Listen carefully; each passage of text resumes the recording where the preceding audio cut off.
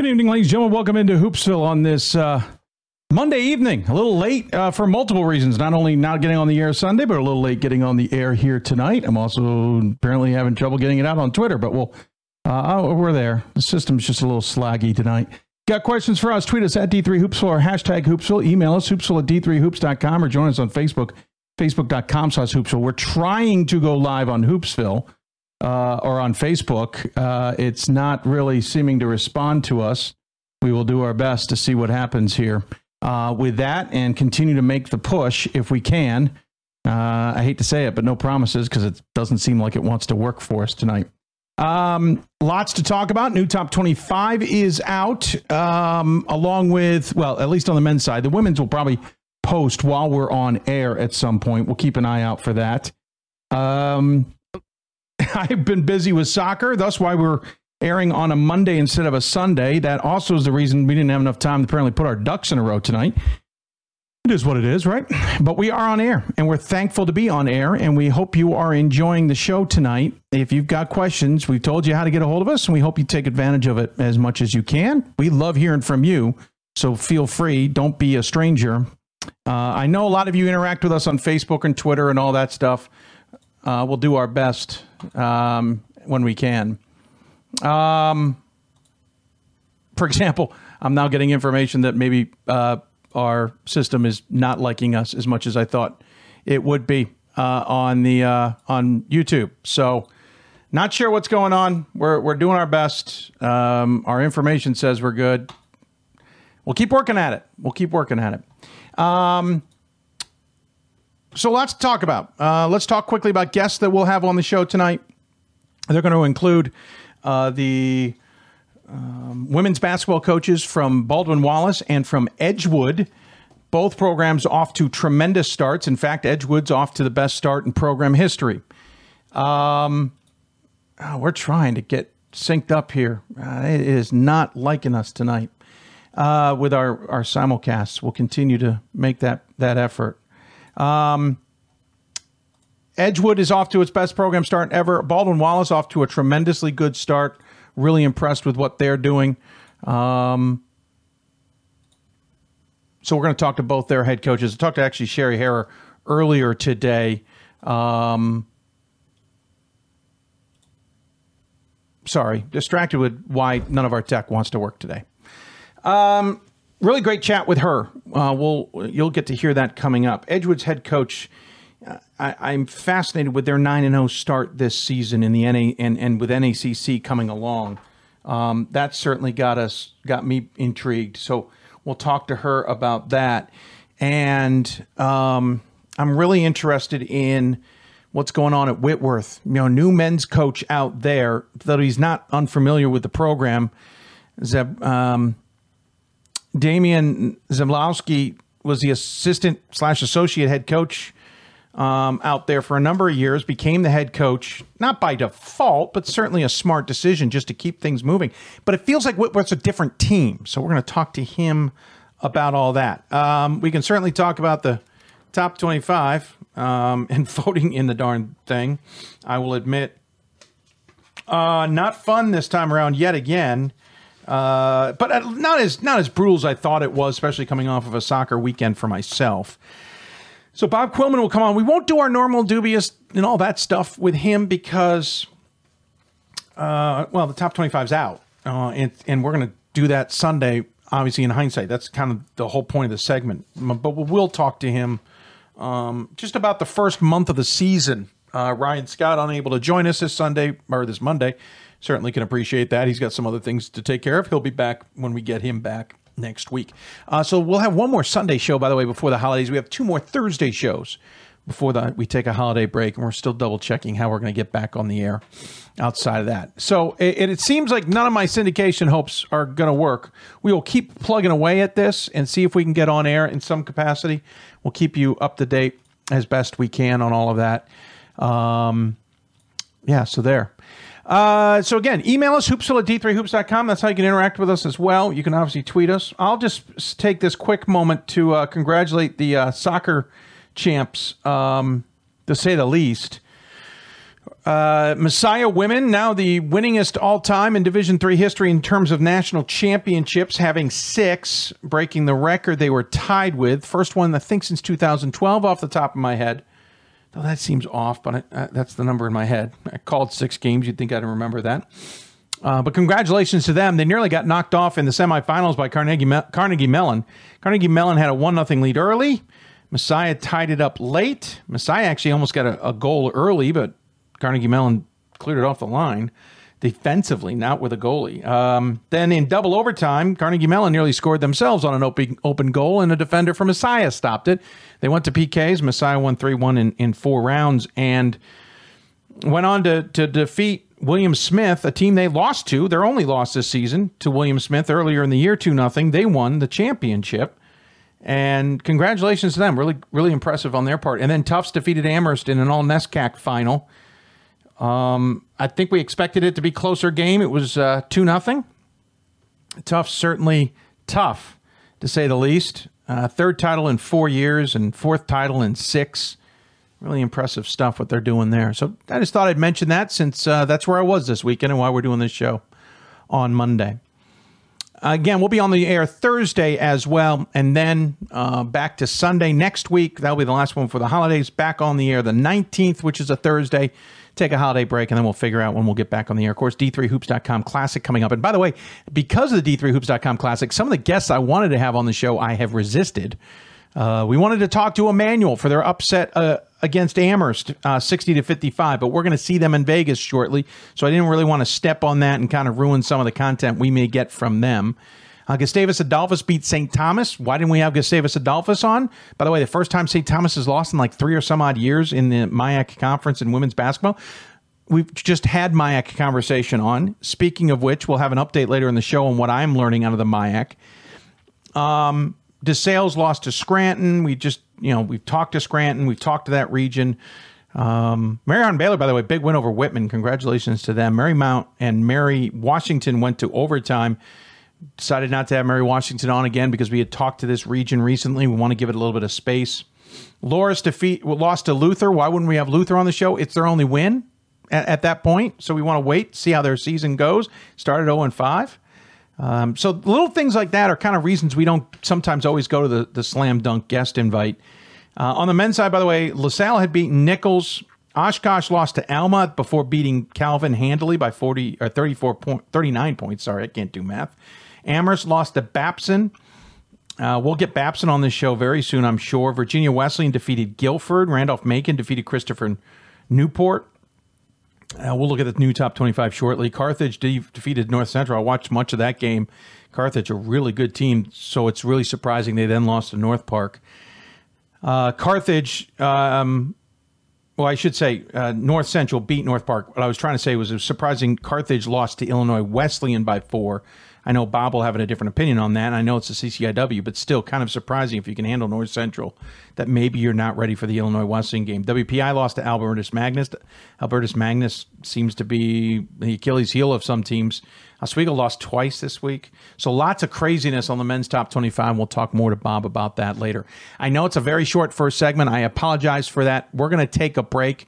When we come back, we will talk to Baldwin Wallace's women's basketball coach, Sherry Harrer, about her Yellow Jackets team, and you'll kind of see how my brain isn't quite focused when we were doing the interview. It's just I had other things going on, and it makes for some funny moments.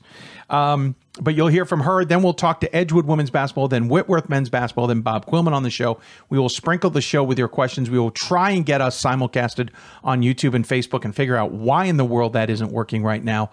All of that still ahead. You're listening to Hoopsville, presented by D3Hoops.com from the WBCA and ABC studios. If you listen to us on the podcast, you think everything's going well, except that it's a shorter segment than normal. I get it. It happens. We'll be back with more right after this.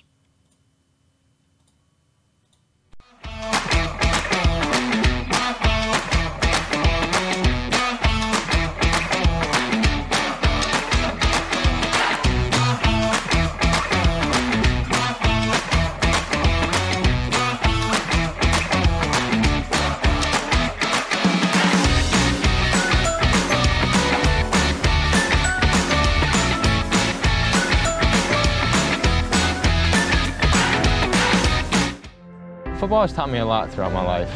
It's definitely had a huge imprint on who I am as a person.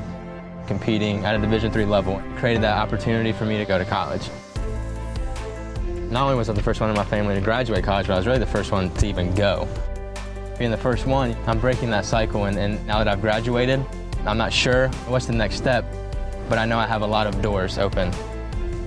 And a lot of those are open because I played football and ran track here at Otterbein. College basketball lives in Kansas City at the College Basketball Experience at Sprint Center. The College Basketball Experience is the place to get your game on. It's not a museum, it's an experience you won't forget.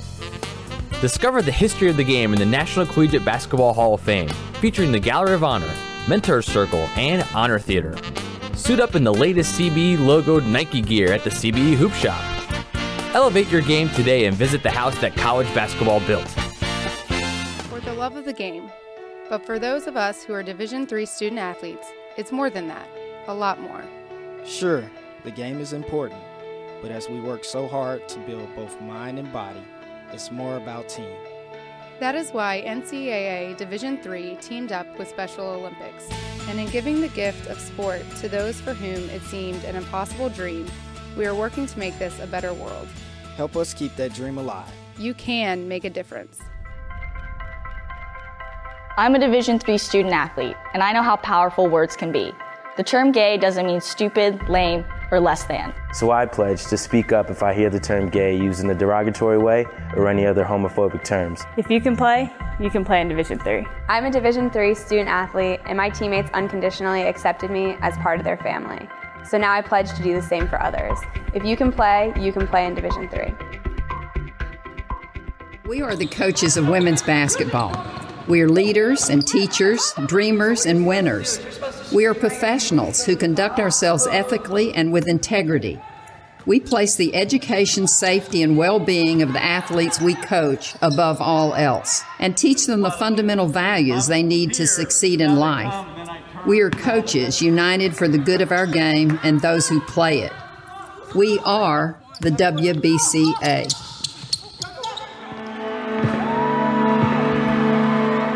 Great moments are born from great opportunity. That's what you have here tonight. That's what you've earned here tonight. This is your time. Now go out there and take it.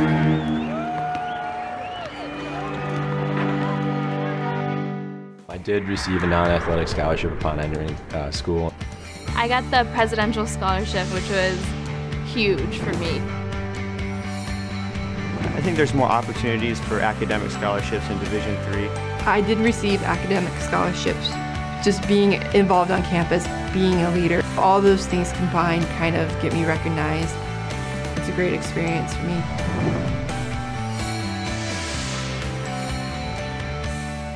Hi, welcome back to Hoopsville. I'm Catherine Bixby, head coach at Johns Hopkins University and a member of the Women's Basketball Coaches Association. I hope you're enjoying the show. Now back to Dave. Welcome back to Hoopsville on this special Monday edition presented by D3Hoops.com from the WBCA NABC studios. Again, running a Monday show. I think we've done this a couple times over the years after soccer championships and on the way home. Well, I really thought about it on the weekend, realized it would be a smarter idea to do this on Monday instead. So thank you for tuning in. If you're listening to the podcast or you're watching this or listening to this at a later time, thanks for taking the time to do so as well. We're going to start in the Great Lakes region with our first interview segment of the day. Of course, the OAC, the NCAC, MIAA, we always talk about those conferences and some of the great basketball going on in them. So sometimes finding the right time to talk to coaches is a little bit more challenging. I didn't have to find the right time to talk to this coach. Baldwin Wallace women's basketball off to a 6-0 start, coming off of a 15-11 season last year. Wins over Skidmore, Rochester at their place. Of course, Rochester not as strong as they've been over the last few years, but it's still a solid victory. St. Vincent, W&J, which is always a tough team, Heidelberg and Muskegon. But they've got Marietta on the road and Trine coming up in the next few games. And then they're at Wartburg for what is always ending up being a terrific tournament at Wartburg. That's all before the new year. And then after the new year, it's all OAC basketball. So what do we make of the Yellow Jackets? Well, joining us on the Blue Frame Technology Hoopsville hotline is the head coach of the Baldwin Wallace women's team. It's Coach Hara. And Coach, thanks for taking the time. Hey, thanks for having me, Dave. 6-0, 2-0 we're already in conference play with the wins over Heidelberg and Muskegon. And again, we mentioned Marietta and Trine coming up here in a couple more, conference games before the season takes a little bit of a break for the holidays. Are you thrilled with how you guys are out of the gate here? Of course, you have to like the record, but we're not pleased with how we're playing right now. Hopefully, we can fix some things before we get into the teams you just mentioned, Marietta, Trine, Wartburg, and then either Wisconsin Lacrosse or Wash U. Those are some great teams. Yeah, those are some tough ones, and I mean that may come back to be a benefit, win or lose, at a later date. Obviously, winning the games are important, but you say not playing the way you guys want to. I look at scores and boxes, and I can pick out what I can out of that. But, the win over Rochester was 79-56. The win over W&J was by 10 points. What isn't working that we may not be able to appreciate? Well, our kids are playing hard. We're just not playing real smart. But we've got some things to fix defensively. And then offensively, just playing better together. You're still trying to put the pieces together and figure out rotations and those kinds of things. Right now, we're playing 12 kids in a lot of games, and that's a lot of kids to try to get into the rotation. So we're still trying to figure our way out there. Some coaches would die to have that kind of depth. I mean, that's got its benefits. I understand you certainly want to get into a rotation, everybody get comfortable with who they're playing, but you've got 3 players in double figures right now, a senior and Riley Schill, Lily Edwards, a sophomore at 10.8, and Hannah Feck, a senior at 10 points a game. And by the way, Schill's at 14. And then 2 more seniors behind it. Obviously, this is built on seniors right now. How much, though, are the underclassmen like Edwards contributing, and how helpful is that? Oh, it's really helpful. Obviously, we are leaning hard on Riley and Hannah, Kara, Casey, but our sophomore class, we're really happy with them. Between Megan Scheibel-Hutt, Megan Hensel, and then Lily, obviously, is going to score a bit. And Sydney Snyder is showing flashes of being the player we think that she can be as well. So we're actually really relying on 4 sophomores in that group as well. Yeah, the sophomores are pretty much the other leaders outside of junior Gabby Garrett. Edwards is at 5.7 rebounds a game, which leads the team as well. Of course, it goes through Hughes and it goes through Schill at their 2+ assists per game. You obviously have a tough conference in the OAC. It has become tougher. How much is not only the senior experience important, but how much is it the sophomores needing to really appreciate their role going to help you in that depth when you get into the OAC a little bit further than you have so far? Well, we're hoping it does. And those kids, all those sophomores played as freshmen in the NCAA tournament last year. Right. So, yeah, and we intentionally scheduled it. We were actually supposed to go to a much smaller tournament, and when I saw Wartburg needed a team yet for that tournament, and I found who was in it, I was like, with this group, with so many seniors and some kids with experience, we graduated 2 kids who played in rotation and returned everybody else, plus Hannah Feck. Hannah missed all of last year except for the first 4 games with a broken wrist. So she's actually in a red shirt year. So we knew we had her coming back, all those kids coming back. I was like, I have to challenge this crew. And, we're up for it. I know we're up for it, but we've got it on the schedule. So we'll see what happens with it. Last season didn't end the way you guys had hoped. Again, 15-11. You ended up losing 5 of your last 8 games. And again, it was that group of Marietta certainly in the mix, but Mount Union and Otterbein certainly didn't help things either. What did that finish of the season do in the offseason for you guys? Yeah, that was actually 2 years ago. Oh, I'm sorry. You're right. That was 2 years ago. Yeah, when that happened. Last year, last year you might have made the NCAAs or something, yeah. Yeah, last year we got beat in our conference tournament, and then, made the NCAAs. We got 1 win and then lost to Messiah on their court. And it was a good battle. It was a 2-point game at the last media break. Right. So I think it gave our kids a taste of it. That was the first any of the kids on this team had been to the NCAAs. And, it was good for us, for them to get a taste of that. And I'm not sure we worked as hard in the off season as any coach would like, but hopefully hard enough that we can see some results this year. Let me flip the question around since I read the wrong year. You had that finish 2 years ago that didn't work. It led to what you were able to put together at 20-8 last season. Yes. Get into the conference tournament, obviously, and do well there to get into the NCAA tournament. You know, you got past Rochester Tech in the first game and a close one at Messiah, and then, as you pointed out, a tough one at Messiah in the second round. How does all of that experience, not only the stubbing your toe finish at 2 years ago, but then at least the NCAA opportunity help not the sophomore class, but that senior class who gained that, has gone through it all, as it were? Yep. Yeah. And that's what really turned it around. A couple of those kids, well, it was Hannah, and then one of the kids that graduated after we lost that game to Otterbein in the conference tournament, just finished in such a tough way. They're like, Coach, what do we need to do to turn it around? And that was perfect because I knew what we needed to do. I just needed kids that wanted to listen to it. And we had some willing ears. And from that point on, they really were bent on making sure our culture was where it needed to be, our work ethic was where it needed to be, that they really, truly care about each other. And, we've been able to get things back on track from that. The OAC is still tough. You play 18 games in conference. It's a grind, to say the least. Yes. Marietta Otterbein Northern made it seem like maybe deja vu last year in early January. You lose 3 straight to them, kind of similar to how that previous season had finished. Was that a scare moment, or is that one of those kind of resilience moments like, okay, we've been here before, we're not supposed to be? Yeah, it was a little of each because in all 3 of those games, we had double-digit leads. In fact, at Otterbein, we were up 23 in the first half and managed to lose it. And against Marietta, we were up 10 with 2 minutes to play and managed to lose it. In Northern, we had a double-digit lead in the first half. So it was like, we had to finish out some games here and we'll be okay. And but it was good because it did test our resiliency and it did make sure we were going back to our core values. And the kids did a great job of turning things around. Of course, the conference this year looking like it's going to be much of the same. You guys are undefeated so far overall, 2-0 in the conference. John Carroll is 6-1, 2-0. Ohio Northern undefeated at 1-0. Otterbein 5-1 at 1-0. Wilmington looks like they might be in the mix this year. Around Capital, you can never count out Dixie Jeffers. Marietta, maybe not as strong as we've seen, but they seem to still be in the mix. Mount Union is going to be in the mix. This seems like a deeper OAC every year we look at it. It is. It really is. I just happened to look at it yesterday. Our league right now, non-league, is 34-13.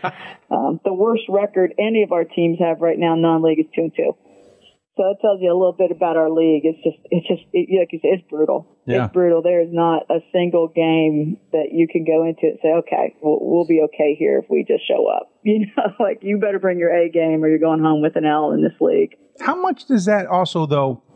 I mean, I can see it being a benefit to some degree. I could also see it being a little bit of a disadvantage. You're grinding out. How tired are you guys as a team when you get to the end of the season? You're really tired, and because it takes its toll on you mentally as much as physically. And we battled through a lot of injuries and things last year too. And that was one of the things when we were coming off some really. Kids missing 2 weeks here, 2 weeks there. That's why Lily's not starting for us now. She missed 2.5 weeks of preseason with a concussion, and it's already started again for us a little bit. And that's the tough part. You're physically grinding because it's a physical league, and there's a lot of physical play. And then you turn around mentally, and you just don't get a break, and it does take its toll. And that's why it's so tough to win at the end, I think. I sometimes wonder why we have a conference tournament because we beat the daylights out of each other for 18 games. But, if you're fresh enough when you get, and that's where it's tough from a coaching standpoint, it's determined NBA now load management, but really trying to do that all the way through, like monitor, especially your older kids, how are their bodies, trying to cut back on practice where you can, at the same time trying to get those youngsters minutes so that next year you're not starting all over and those kinds of things. And it does play into your practice planning and all that kind of stuff in trying to not plan for right now, but what's going to happen, weeks down the road. Yeah, true. And weeks down the road, of course, is this, challenge you have in Waverly, Iowa. I'm curious, with the knowledge that the OAC has become as tough as it is, and it's the grind, and you're going to take your lumps, and you may not get out of the conference tournament. Are you going into your non-conference 7-game schedule and saying, I need to bolster this as much as I can so that our team's got a chance at getting in that large bid? Yes. I mean, we've got to come up with some wins in there somewhere to give ourselves a chance at large. Our conference is just it's so hard to win that conference tournament. Just because there's so many good teams. Like any one of, all those teams you just mentioned, any of them can win our conference tournament. And that's why playing a good non-league schedule helps us. Because, at the end of the day, you're playing 18 league games and your strength of schedule is going to come out to 500 with those teams. It's league games. Everybody's playing 18. So the more we can bolster it outside of that and hopefully get a couple quality wins that can give us. And that's what happened last year. We were able to get in at large because we had some good non-league wins, and that's what we're after again this year. How do you approach that though with the team? I know you're not talking March in November. You're not talking March in December. But how much do you also have to express to them that these games are going to be important come late February? We did that really early. We said, hey, and this is the toughest schedule we probably ever put together. And I did it to challenge you guys. We need to be at our best, and for league and non-league. And but we haven't really talked about that lately. We talk about that before the season starts, and then once you get in the season, it's just a game ahead of you. Sure. You're in your 15th season at WMB. Jeez, I'm flipping it. How about that one? My brain's all over the place today. Dyslexia. Yeah, apparently. BW, we should call it. 30th year, I think, overall. Yep. Does it feel like you just got there? Does it feel like 15 years? Yeah, the kids keep you going. I mean, when you enjoy coaching, like we have an incredible group of young ladies. Like they are just class act, and they're fun to coach. And when they're fun to coach, they keep you young. You don't think about it, but you blink and you think about somebody might ask about a team or a player, and you're like, oh yeah, that was just 4 or 5 years ago, and you look and it was like 10, 12, and it's like, no, it hasn't been that long. Yeah, I even know that pain, and I'm not even coaching. Yeah. What do you look back on as memorably? I know things aren't over, but this 15 years you've seen a lot at Baldwin Wallace. Yeah. We've had some great kids, great teams, and we have people out there doing some really great things with their lives right now. Like we have pharmacists and doctor and lawyers, and they're just doing really, really cool things, and that's really joyful to look at and see what kind of lives they're leading now. And but boy, there's been some great wins along the way, and some really memorable games as well in there. I should point out, I said 14th earlier. I was referring to 14th, 15th NCAA tournament teams, I believe. You've been there 30 years. You're approaching 600 wins. You're what, I think 11 away at 589, if my numbers are correct. Has that cropped into your head that big number is knocking on the door, as it were? I knew at some point this year, I didn't know what the number was. I figured at some point this year. So, by the way, I'm really right now just worried on us getting better in Marietta, to be honest. So. Yeah, so I should mention. So, by the way, it looks like it's coming. I'm double checking to make sure that what I've got here is right. So it looks like you're 11 wins away. So, do those milestones mean something? Let me rephrase that. What do those kind of milestones mean? It means I've had an opportunity to coach a lot of great players. And been fortunate to be able to stay. When I got to BW, this wasn't a program in great shape, and I was fortunate that some administrators believed in my abilities, and we were able to turn it around. And then have had a lot of great players want to not only continue that, but try to take us to another level. And that's what we're reaching for now. We haven't been to that Final Four yet. We've been to Elite Eight 3 times. Not been to that Final Four yet, and that's what we're continue to look for players who want to take us to that level.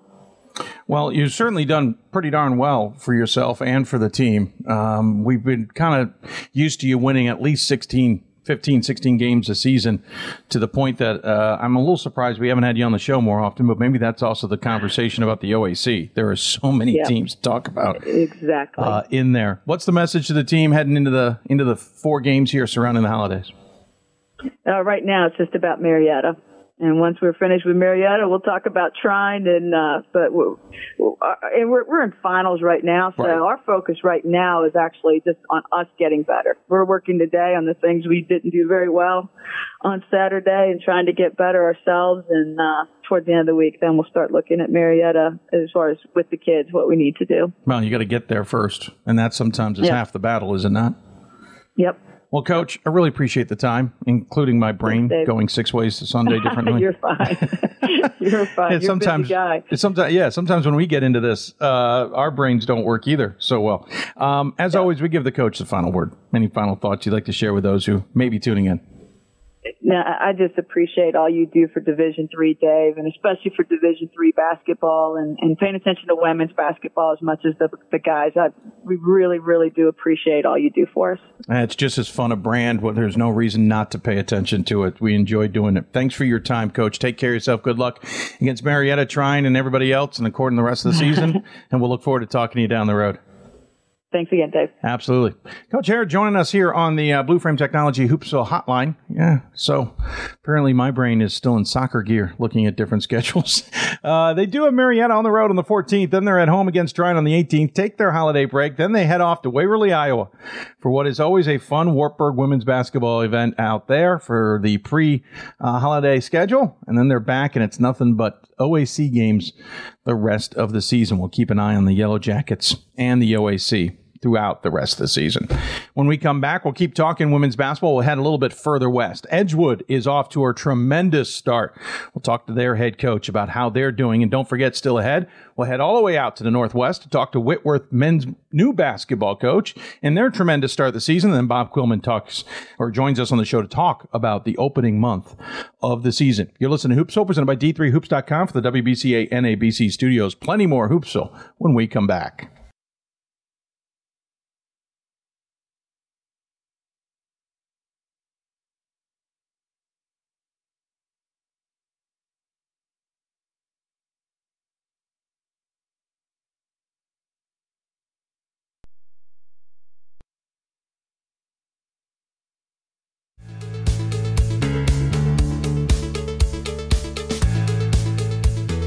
Being a part of the different activities and organizations that I've been a part of, I'm actually able to see myself where I'm like, hey, I actually can make a change. I'm one person that can make a difference. Division III has helped me to develop teamwork skills, critical thinking skills, time management skills. It's not just about basketball, or it's not just about school. It's about developing yourself as a person altogether.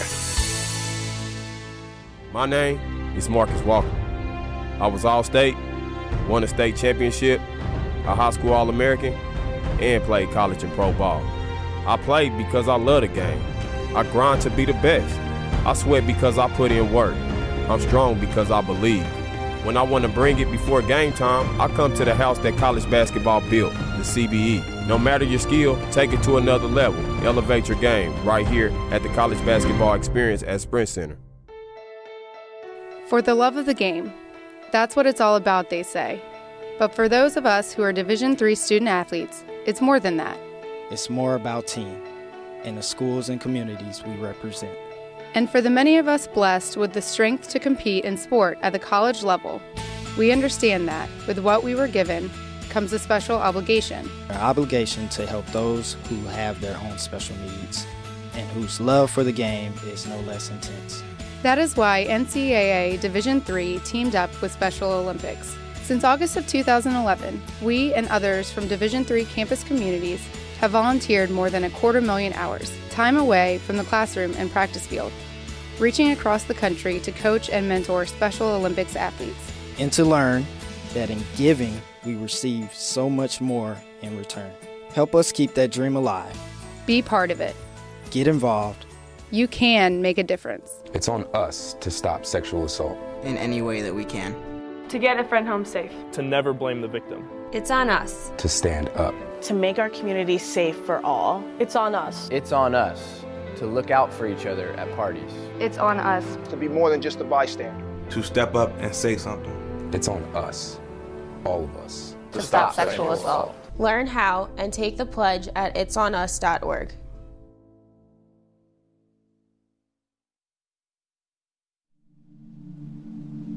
I used to never really talk. Ever. I was scared and shy. It was hard to look at people's faces. I was afraid if I said something wrong, everyone would laugh at me. But then I started to play golf with Special Olympics. I made friends and won lots of gold medals. But I learned more than just playing golf. Special Olympics helped me to find my voice.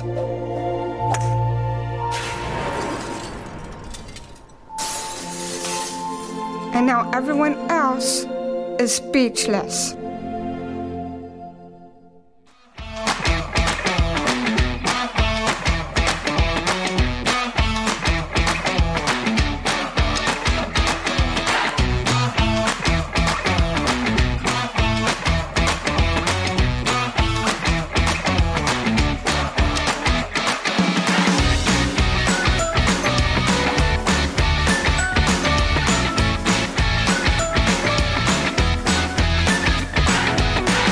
Welcome back to Hoopsville. I'm Amy Sakaitis, head coach at Lebanon Valley College and a member of the Women's Basketball Coaches Association. We hope you enjoy the show, and now back to Dave.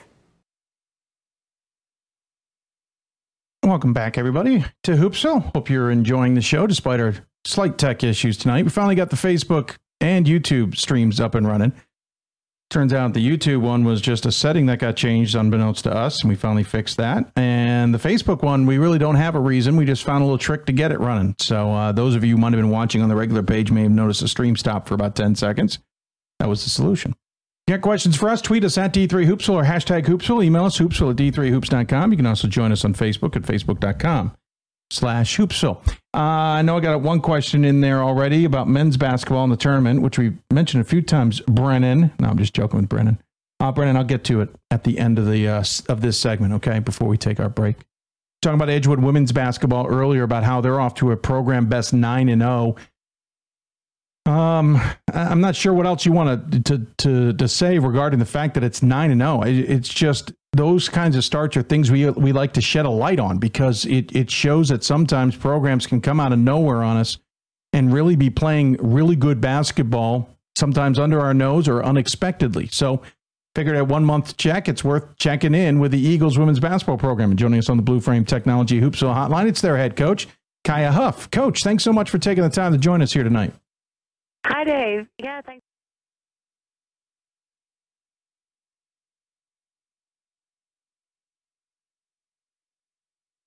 Apparently we dropped out there for a second. I hit a strange button. It's full of tech issues today. I'm telling you. It's maybe we don't do shows on Mondays. Maybe this is a hint. Again, 9-0 start here.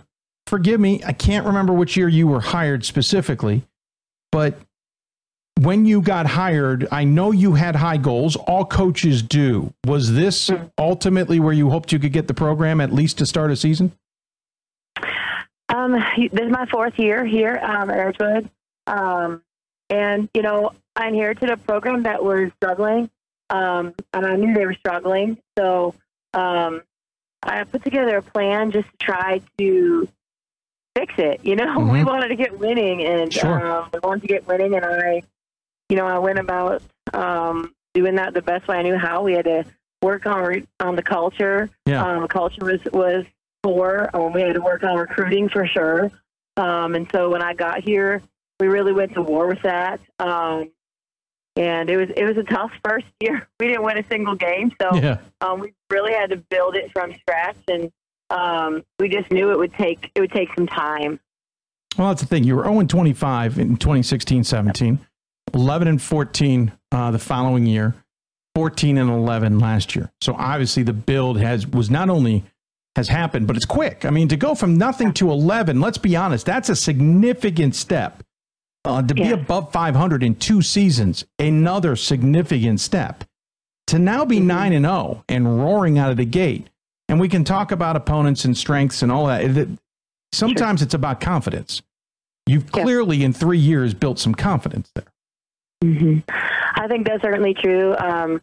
We had that year after we went winless, we had 11 freshmen, and a lot of the time we had 5 freshmen on the floor at one time. Sure. And that's crazy, at this level. And we felt all the good and the bad of that. We felt their energy and their confidence, and they were hungry. And of course, that was kind of what I was selling, like, hey, you get to come here and you get to build it and you get to play, help me do it. And they came and they kind of came in with a storm, and they won 11 games that year, and it was fun. But we, as that year went on, we felt we had bigger goals and bigger fish to fry, so to speak. And we had to get serious about it. And it's really just been a building block for us year after year, where we want to add things in. And I've gotten a little tougher, and I've asked them for more and asked them to give me more each year. And it's kind of come up to a point this year where everything clicked, and it just got very serious, and it got very intentional, and my kids were here for it. And it's been fun, like, I don't know that when I started, I thought it would take a full cycle recruiting to really get competitive in our conference. And we've kind of hit it 1 year early. That's sort of my opinion on it. We got some really good recruits in, and they're stepping up, and my juniors this year are just on another level. The focus and the discipline and the consistency, and it's kind of jumped us a little quicker than I expected, to be honest. Sure. No. And that's always the best feeling versus maybe still struggling in year 3, trying to figure out what the best answer is. By the way, we should point out, we talk about strengths. You defeated last year's tournament team, Ripon, 52-51 back on November 26th. That certainly is a building block. Of course, the NACC is full of conference games. So you are already square in the middle of conference action. As we talk here, you've already gotten through, 4 games? I think you're undefeated at the top of the conference with MSOE behind you and Benedictine as well. Has there been this is going to sound strange. Has there been a pinch me conversation in the locker room, or okay, yeah, we know, but we still need to focus? Has that conversation happened yet? There's I guess a little bit of both in that. My kids they expect to play well, and they've built this thing, and they've watched us get close. Last year, every game was just close, and they felt that so much, and it was painful. Sure. We ended the season last year. It was painful for us being so close, but knowing that we just had work to do. And so this year has been, we just focus on going 1-0 every game, and that caught us a little bit last year. We get ahead of ourselves and worry about the big games, and they wouldn't focus enough on that mediocre games, if that's fair. And this year has just not been like that. It's one game at a time, and every game gets all of our attention, and then we jump to the next one, and we've just kind of built it. So are they surprised? I don't think my locker room is very surprised, to be honest. Okay. I think they've seen it coming. I think it's more that they are hungry to play the big games now, and they want to be challenged by the best teams in our conference, and we want to take a run at them and see if we've got it. Makes sense. It totally makes sense. Again, you mentioned no seniors on this squad. The best part of that is you're building still ahead to next year with this unit. You don't need to start worrying about things changing. You're led by Alyssa Lamirade. Is I saying that right? Lemeron. Yeah. Lemeron. Oh, even better. 13 points a game.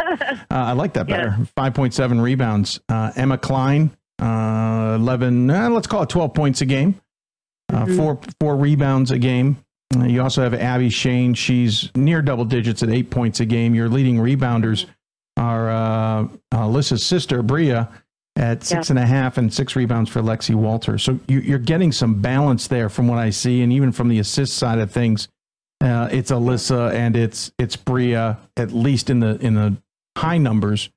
It's very, statistically says balance. Is that true? Yes, 100%. And that's been the big thing. We're just deep, and our depth has been the thing that has really picked us up. In the past, we've had to ride some of our top kids. Like last season, if one of if Shane or Alyssa was struggling, then we struggled. And this year, it just hasn't been that way.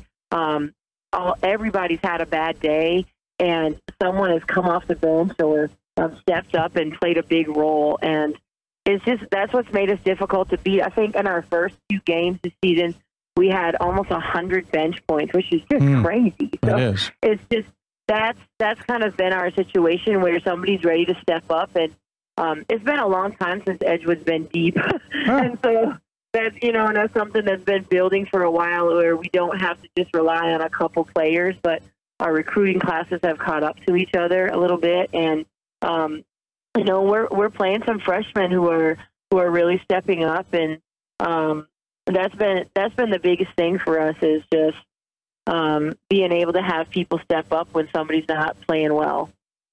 You're looking now ahead, certainly at more conference games. You've got Rockford ahead here on the 14th. You'll then get that Christmas break, the holiday break, and come home and before hitting the road and taking on Wisconsin Lutheran on January 4th. Yeah, this is always that time of year I ask some question regarding that length of time off. Are you worried it can derail what has been working well, and how do you combat that, or are you not worried? Yeah, I'm worried. I'm always worried, though. I'm worried about that. Christmas break is always hard. I always feel a little more comfortable in a year where we take a trip. We'll do that every other year, and we'll play in a holiday tournament somewhere. And you feel a little more comfortable because you're just playing longer into the break. And this year we don't have that. So it's just, the way I think about it is that my kids have their commitment and their dedication and their discipline to our program and to their individual work is what's got us here. We're this tiny school that, is not known for women's basketball, and they're trying to put it on the map. And so I just got to trust over break they're doing the same thing, and they got to go to work. And if they want it, I was telling them, this is your program. You have built it. So if you want it, it's yours for the taking, but you got to work, when nobody's watching, and they have to keep on it. So that's kind of my feeling about the break. Is it's scary. And for me as a coach, it takes the control away a little bit, but I trust them, and I know they want it as much, if not more, than I do. We talk about your background a little bit. You graduated from Moody Bible, which many people may not know is located in Chicago. And CCAA, I always want to make sure I get that one correct. You then took a year and went over to Grace University in Nebraska. What attracted you to Edgewood, and what was? Well, yeah, I mean, obviously it's back into the Chicagoland area, certainly, but what's the pull to Edgewood specifically? I started as an assistant coach in the NAC and NAC and at Dominican University, and so when I started there, I was familiar with this conference. So when I saw this job open, it was an opportunity to get back to the Midwest, and I knew the conference well, and also I felt it was going to be a rebuild, and it was going to be somewhere where I had to, kind of go to work, and I love that. So that's my thing, and I love doing that. And so that was really attractive to me about this place, is that we could come in here and sort of, make some history, if that's fair. Where are you from? Because I grew up in Chicago, and I wouldn't peg you for a Chicagoan by the accent. No, I actually grew up in Upper Michigan for about half my life. Okay. And then I moved to Central Illinois when I was about 12 years old. So I've been mostly Upper Michigan, and Illinois. So I have a funny accent. I can't tell you the number of times people tell me that. It almost sounds Southern. Yeah, I know. My parents live in Dallas, so I'm also spent a lot of time there. There's the truth. I think I'm There's kind the truth. a combination of all those things. When you say Upper Michigan, do you mean UP or just Upper? Yep. Okay. Yep, the UP up there. Yeah, my former boss is from the UP, so I know it well. Some famous athletes and coaches have come out of the Upper Peninsula. Right where Tom Izzo is from. So. Yeah, well, my boss was friends with Tom Izzo. They went to school together. Okay. That has its own funny stories in it. So you know how to handle winter. So anything Chicago throws at you is nothing. Yeah, exactly. Madison's like, it's fine. Yeah, right. Madison Avenue is a little bit easier than Madison. That's saying it lightly. What is the real goal for this team, Coach? Yes, 9-0, great start. You're on top of the conference right now. But I'm not trying to tamper anything. I just mean, if we really are looking at things at the end of this season, and I look and see you guys at whatever, how do I gauge that you guys took advantage of the 9-0? Yeah. We want to win the conference, and everybody wants to win their conference. You know, it's difficult, but we want to get there, and we want to put ourselves in a position where we give ourselves an opportunity. This is not a school. Edgewood is not a school, like I mentioned earlier, with a strong women's basketball history. One time in the history of the entire school has Edgewood won the conference. It's not a place that's known for women's basketball, and we're looking to change that. I'd love to change that. I love Edgewood College. It's an amazing school. It's a high academic school. It's an amazing, the #1 college sports city in America. It's a place that's prime for somebody to come in and do it. And we really want to do that. And we want to change it. And I always tell my team, like, why not us? Why not us? Sure. Like, small private colleges are in this thing every year. But you have to build it and you have to believe. And so that's what we want to do. At the end of the season, I hope we're there. I hope we're up there in position to make a run and have an opportunity to win a big game. It's not something this program has really done. And so that's something we'd like to change. And not just for this year, we'd like to do it for many, many years to come. So this program is just starting. And, 9-0, wow, that's awesome. And I would have never guessed it, but at the same time, like, we feel like we're doing the little things, and the little things are what's going to get you there. Yeah, well, that's a great way of looking at it. We look forward to seeing how the team does the rest of the season. Heck, little private schools are winning national championships all the time in Division III, so certainly not out of the realm of possible. Thanks for taking the time. As I said, we always have a tradition on the show. We leave the guest with a final word. Any final thoughts you want to share with those who may be tuned in? Thanks so much for the opportunity, and thanks for all you do for D3 basketball and women's basketball. I'm a fan, and I'm always paying attention. And we're a tiny little school, but we're going to work, and we're going to get there. So hopefully we stay on the radar. I have a feeling you will. Good luck. It's going to be a good battle in the NACC, and we'll look forward to talking to you somewhere down the road. Thanks so much, Dave. Absolutely. Take care of yourself. Bye. Kaya Huff joining us on the Blue Frame Technology Hoopsville Hotline. Appreciate her taking the time. Yeah, great start. 9-0. I mean, talk about a turnaround with a great program. They look like they're able to maybe even take a page out of what the men have been able to do, take the page out of what others in the NACC have been able to do, and we'll keep an eye on how they do and continue to do as we move on. So real quick, who was it? It was Brennan. Our friend Brennan asked me, we've mentioned this a few times. We'll keep repeating it because trust me, people are going to ask us, Brennan, throughout the year, how will the men's tournament schedule be different this year with the final being played in Atlanta and a later than usual date? First off, remember, to all you of our friends out there, we are playing the national championship in Atlanta this year at the D1 Final Four site, same city as we did in 2013. Now in 2013, it was one of these off things where we had every 6 years, we have this quirky calendar for the championships that extends a week. And I don't know if it's CBS's fault or it's the Masters' fault or it's both of those. I don't know. Anyway, so instead of a 6 week, we have a 5 week gap between the end of our season and that game. And so what they'll do is they're going to play 2 games, the first 2 rounds on the opening weekend.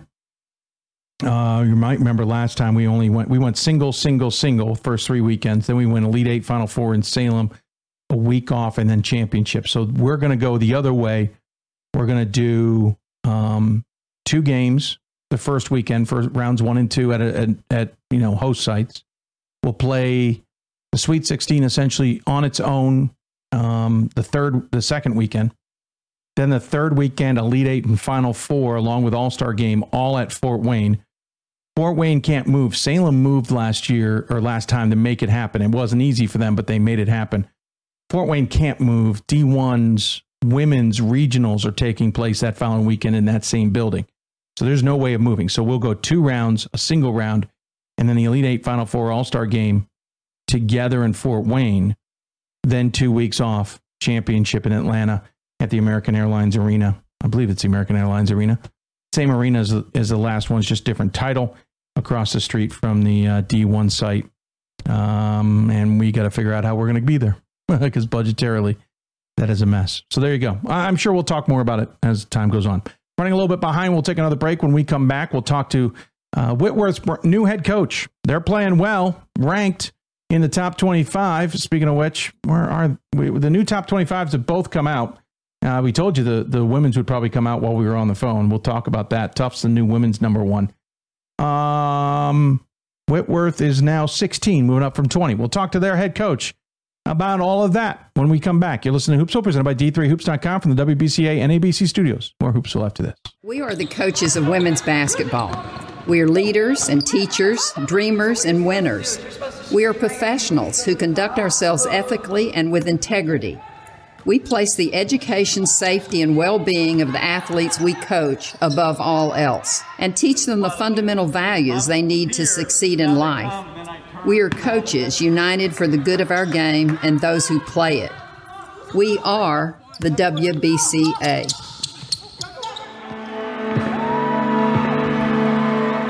Great moments are born from great opportunity. That's what you have here tonight.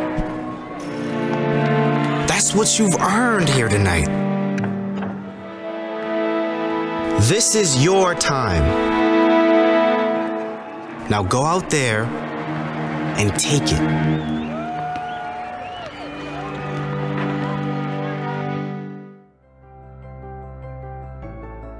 It's on us. It's on all of us. And it's time to act now. It's on us to start the change. It's on us to be the change. It's on us. It's on Division III. It's on all of us to stop sexual assault.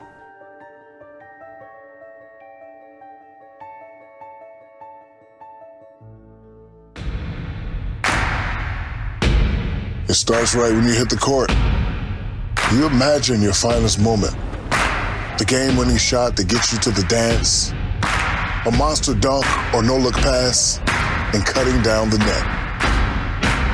Sports lets us dream of our own success and prepare us for our finest moments on and off the court.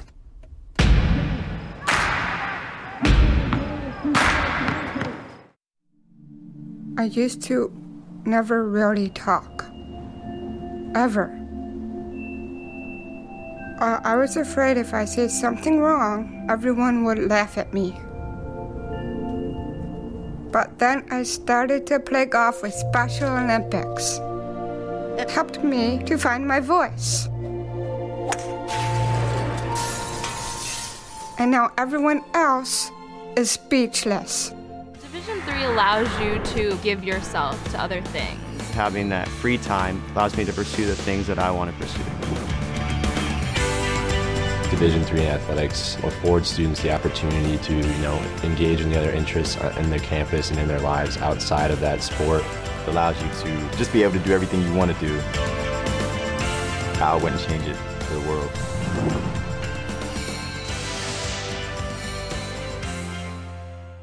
I learned a lot of valuable lessons playing college football.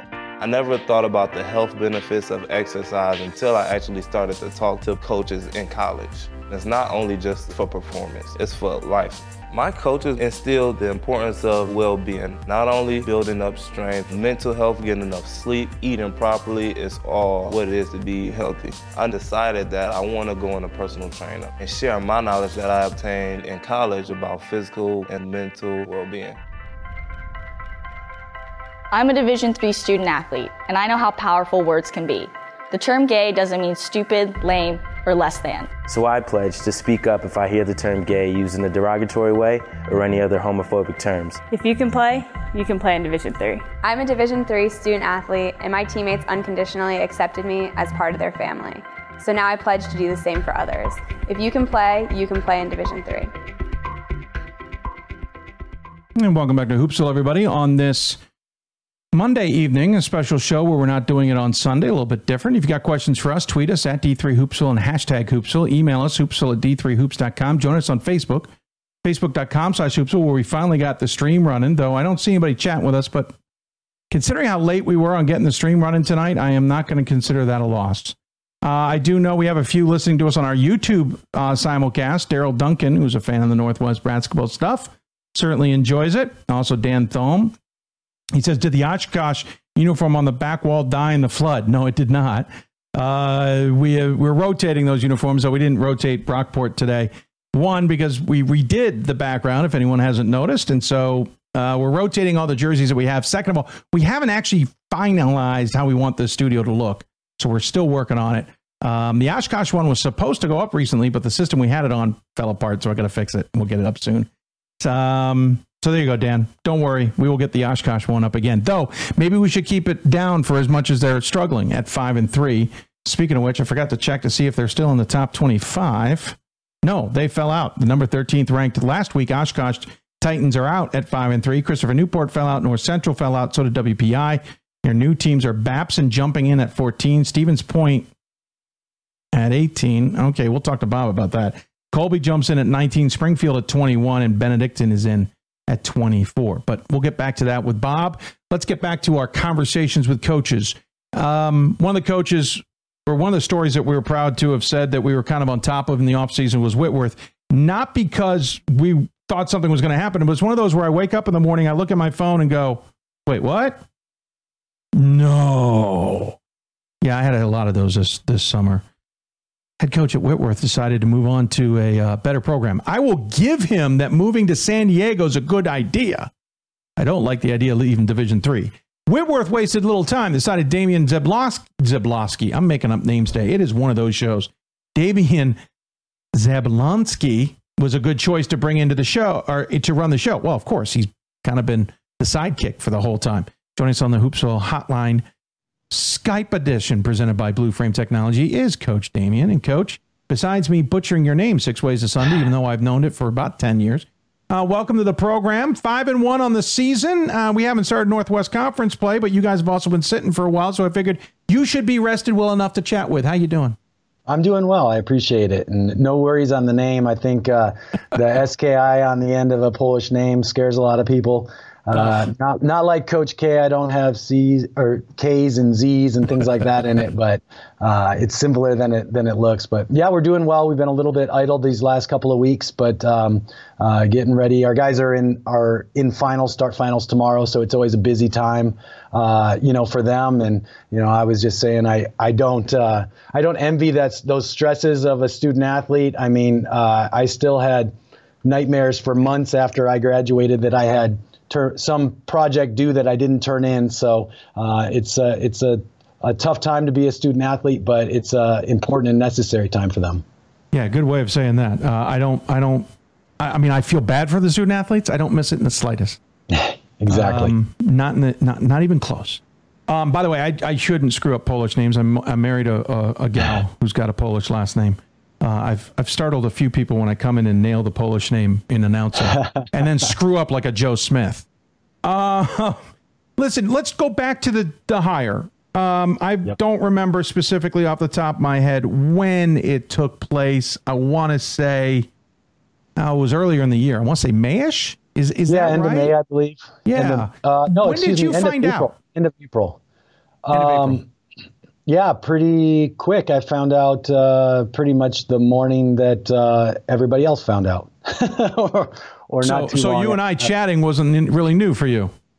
No, no. It was the whole process happened really quick. Coach Logie was super happy here at Whitworth, but when you've had the amount of success that he had over the 8 seasons before, suitors come along, and it just happened that an opportunity that seemed like the right fit for him arrived, and it was really less than a week for the whole process to take place. And luckily, we had already had some agreement with our administration that the president and the athletic director that should he move on at some point, I would be the head coach in waiting and take over. And so I was very grateful for that. It made it a more seamless transition. Obviously, whenever there's a coaching change, there's uncertainty. But when you can go from telling your players, the coach is moving on, to this is your new coach in literally 30 seconds. Right. I think it helps them with the transition a lot.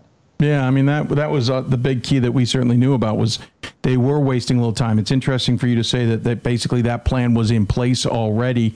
Not all schools will admit that. Not all schools will say it. And not all schools will live up to it, to be blunt. Sure. Yeah. So it's interesting that, you guys at least had that kind of lock, stock, and barrel.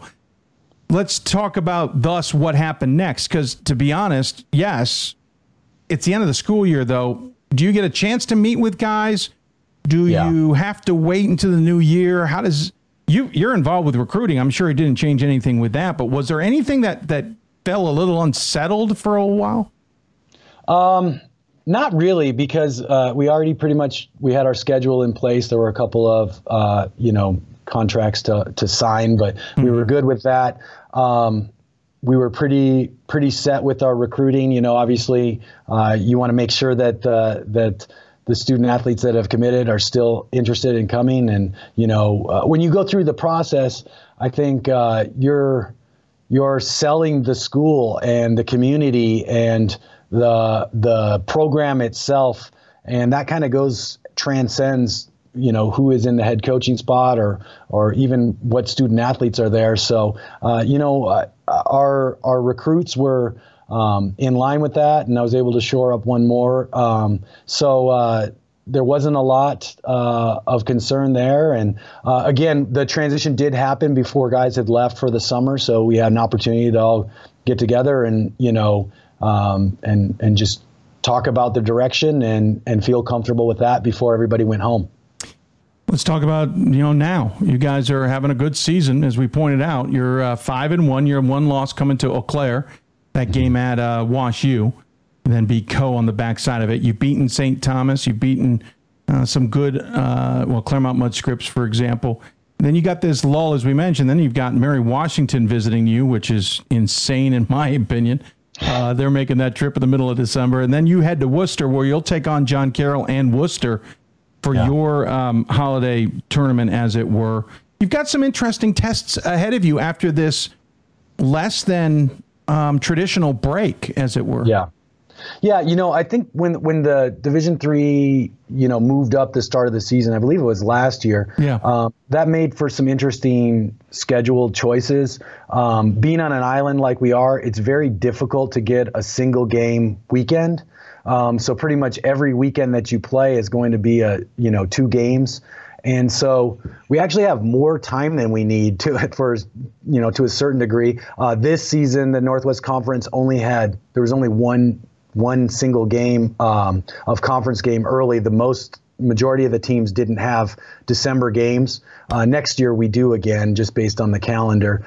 So we had this little break, if you will, and but we turn around. I mean, we've got the opponents that you listed are certainly really formidable opponents, off to great starts. I think Mary Washington's 7-2, John Carroll's 5-2, Worcester's 5-1, and all great programs. So nothing gets easy for us, and then obviously you flip the switch in the conference right after that. Talking about this team, from what I'm watching, it feels, you've been there and you've been under Coach Logie for so long, the team feels like they're playing differently. It doesn't feel like the same. I mean, it's the same guys, and there's elements I certainly recognize, but it feels like you've decided to change things up a little bit. Is that fair? And if so, what? Well, we've been traditionally a really great offensive team, and luckily we've really been able to continue that. I mean, up until this point, we're averaging our field goal percentage 51%. We're shooting nearly 42% from three, and scoring, at a good efficiency. So our offense has been there. I felt like our best opportunity to improve was on the defensive end, which we've never been terrible. We've been a little bit up and down, but the most room for growth. And I think our guys have really bought into that in this preseason, and we've definitely had some really great results. I mean, the St. Thomas game was a great defensive game for us. I mean, St. Thomas is a phenomenal offensive program. They traditionally shoot the ball really well, and we may have benefited from a night when the ball just didn't bounce their way, because those happen in basketball. But I'd like to think that a good chunk of it had to do with the intensity and the togetherness that we've demonstrated on the defensive end. So that's definitely the area that I feel like our team's identity has maybe I've put an effort in to try and change. And trying to improve, because again, I felt like that was the best opportunity. So I would say that I think we've also played probably with a little bit more depth at this point.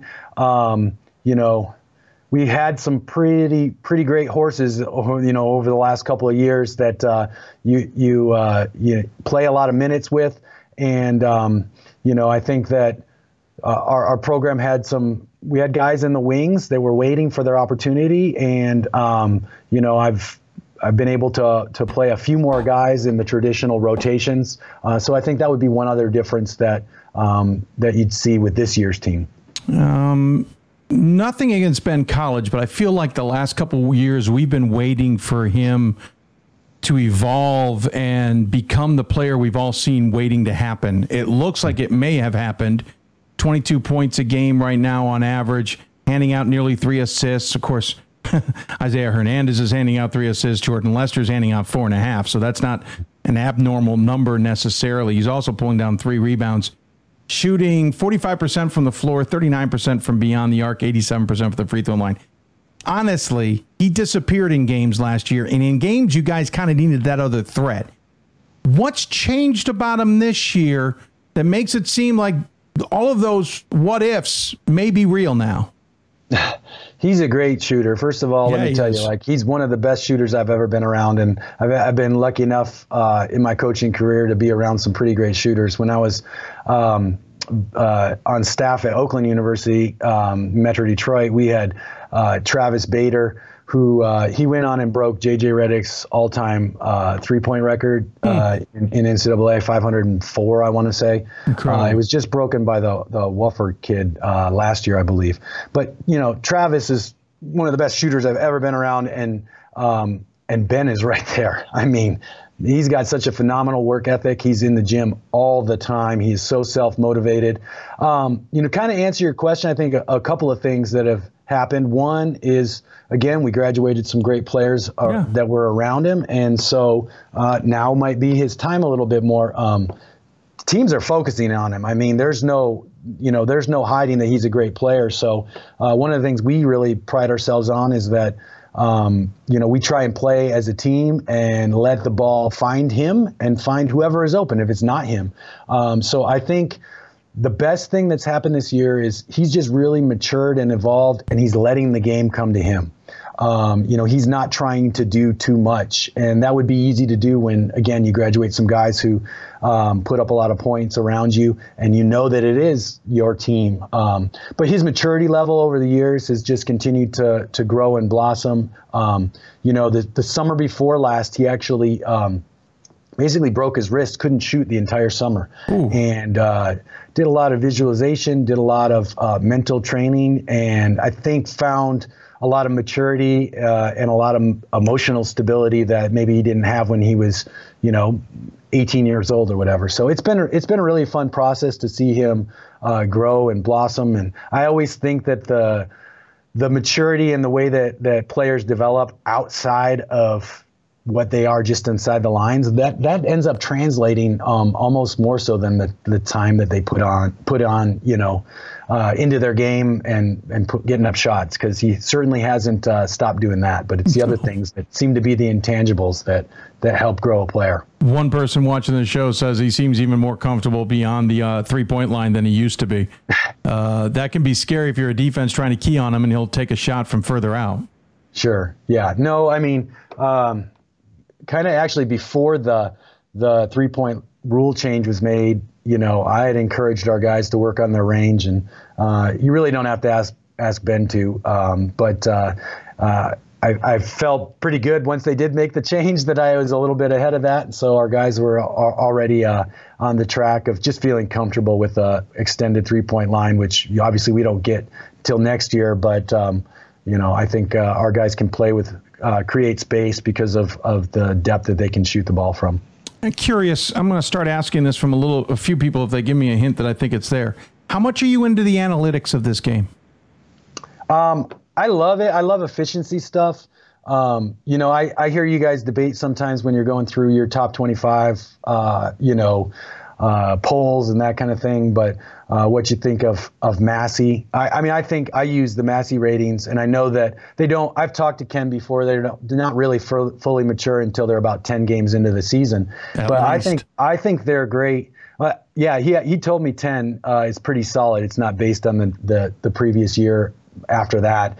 But I think they give you great indicators. The thing that's crazy about this game is that anybody can win on any given day. You got a pool of great teams that I know you guys are trying to rank and where do they stack up. But even the great teams in there, they can still lose to a team that's outside of it. I mean, you see it not just at our level, you see it at Division I level. There's so many things that are based on matchups and how the ball bounces that night, how the calls go, whether people are injured or sick, or there's just so many variables. And the parity, that's what I think what's special about basketball in general is that, a really a great team can get knocked out by a good team. They can get knocked off by an average team on a given night. So, well, another coach or a coach we mentioned earlier with a Polish name getting knocked off by a team that had the perfect middle initial for that event, Stephen F. Austin. I think was perfectly the GOAT there. Quickly before we let you go, Northwest Conference. Very different conference this year. I remember going into the preseason polls. Nothing against you or Whitman. Didn't vote either of you. I thought there was enough change by both, enough losses by both that I wanted to see something. I've got you in my poll up to 11 now.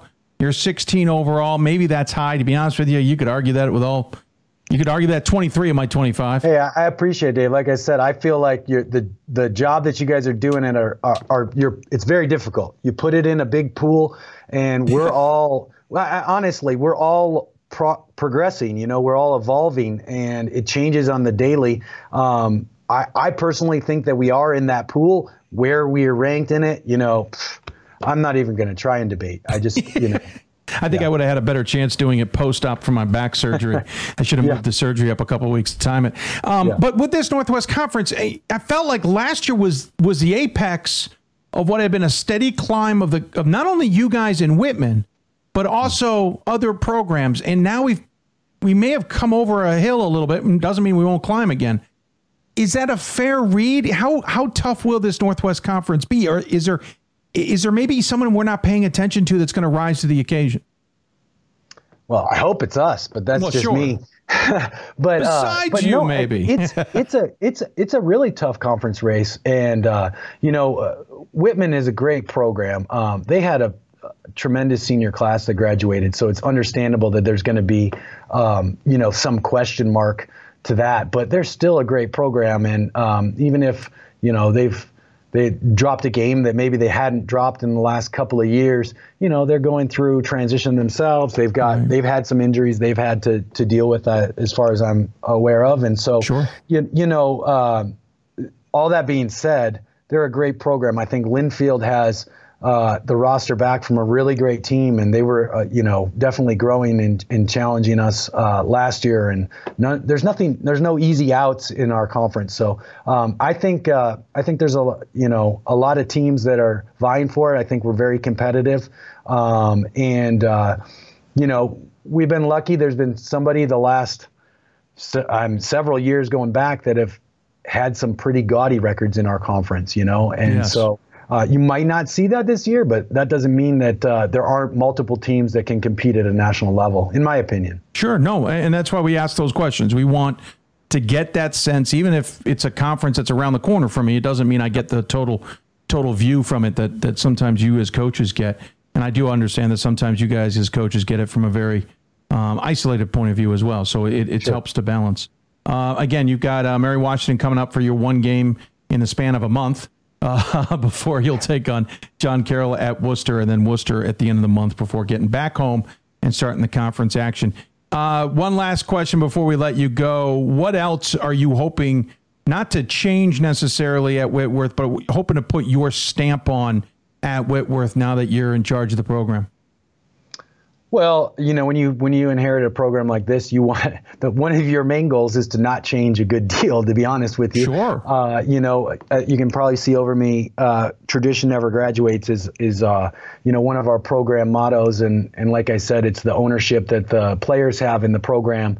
We've got a great group of guys, and I really just want to continue following our university's mission and getting, high quality student athletes that we can help develop and get the most out of them and enjoy. And hopefully that comes with a lot of wins along the way. My goals are to continue the great tradition that we have in this program that has been carried on not only by the coaches, but by the great student athletes that we've had. So tradition isn't to argue with us on Twitter, is it? No, we won't argue about that. No. Sorry, inside joke with Damien.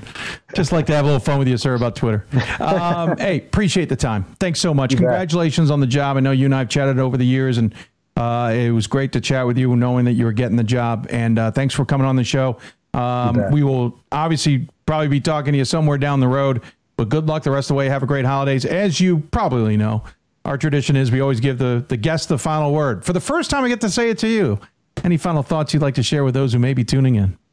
Well, first of all, thank you for everything that you do. I mean, it's such great coverage, and I think our student athletes deserve it. And I guess my final word would be good luck to all those student athletes that are taking those final exams and doing those final projects, and commend you for the commitment that you put into the sport and into your academics. And it's such a great thing that Division III does really honor that balance. And we've got some just incredible athletes out there that we compete against and that are on our own team. So good luck to you guys as you go into finals. Well said. Thanks so much. Take care. Enjoy the holidays. As I mentioned, we'll look forward to talking to you, sir. Thank you, sir. Take care. Happy holidays. Damien Zablonski joining us on the Hoopsville hotline. Again, the team's 5-1, moving up to 16th in the top 25. Again, Mary Washington, that random game on the 16th of December, and then they'll be against John Carroll and Worcester, 28th and 29th. They're out in Worcester. We'll take another break. When we come back, we'll go back to Skype. Bob Coleman will come on. We'll talk about the new top 25, and we'll kind of take the barometer, take a pulse, as it were, of the first month, what we picked up. You listen to Hoopsville. Oh, before we go, I should read all interviews on Hoopsville Hotline, courtesy of our partners at Blue Frame Technology and their industry-leading production truck software. Is your college ready to showcase its teams through a reliable and innovative video streaming service that won't break your budget? Blue Frame's advanced digital broadcast tools will help take your broadcast to the next level. Learn more today by visiting www.blueframetech.com. That's blueframetech.com. We will be back with Bob. You're listening to Hoopsville, presented by D3Hoops.com from the WBCA NABC studios. More Hoopsville after this.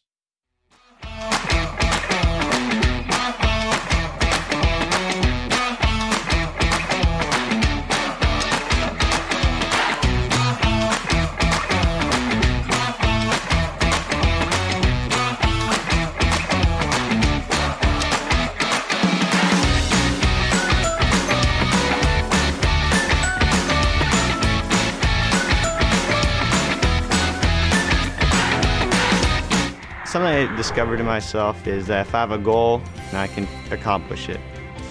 it's a well-rounded experience. At a Division III school, you primarily a student athlete, so the school is really shaped around you developing yourself as a complete individual. It helps a lot that you have a family with your team that can guide you.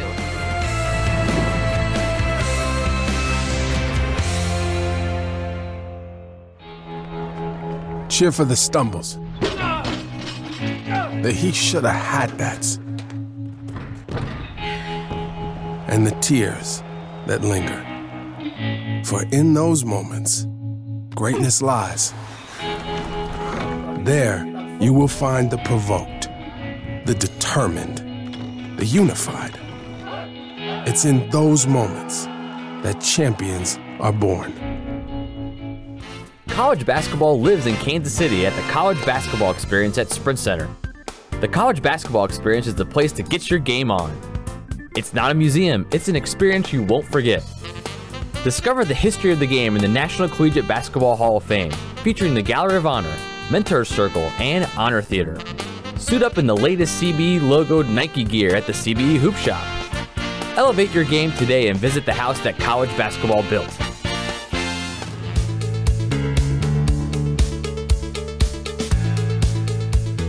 Being a part of the different activities and organizations that I've been a part of, I'm actually able to see myself where I'm like, hey, I actually can make a change. I'm one person that can make a difference. Division III has helped me to develop teamwork skills, critical thinking skills, time management skills. It's not just about basketball, or it's not just about school, it's about developing yourself as a person altogether.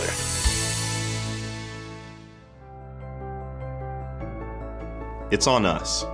It's on all of us. And it's time to act now. It's on us to start the change. It's on us to be the change. It's on us. It's on Division III. It's on all of us to stop sexual assault.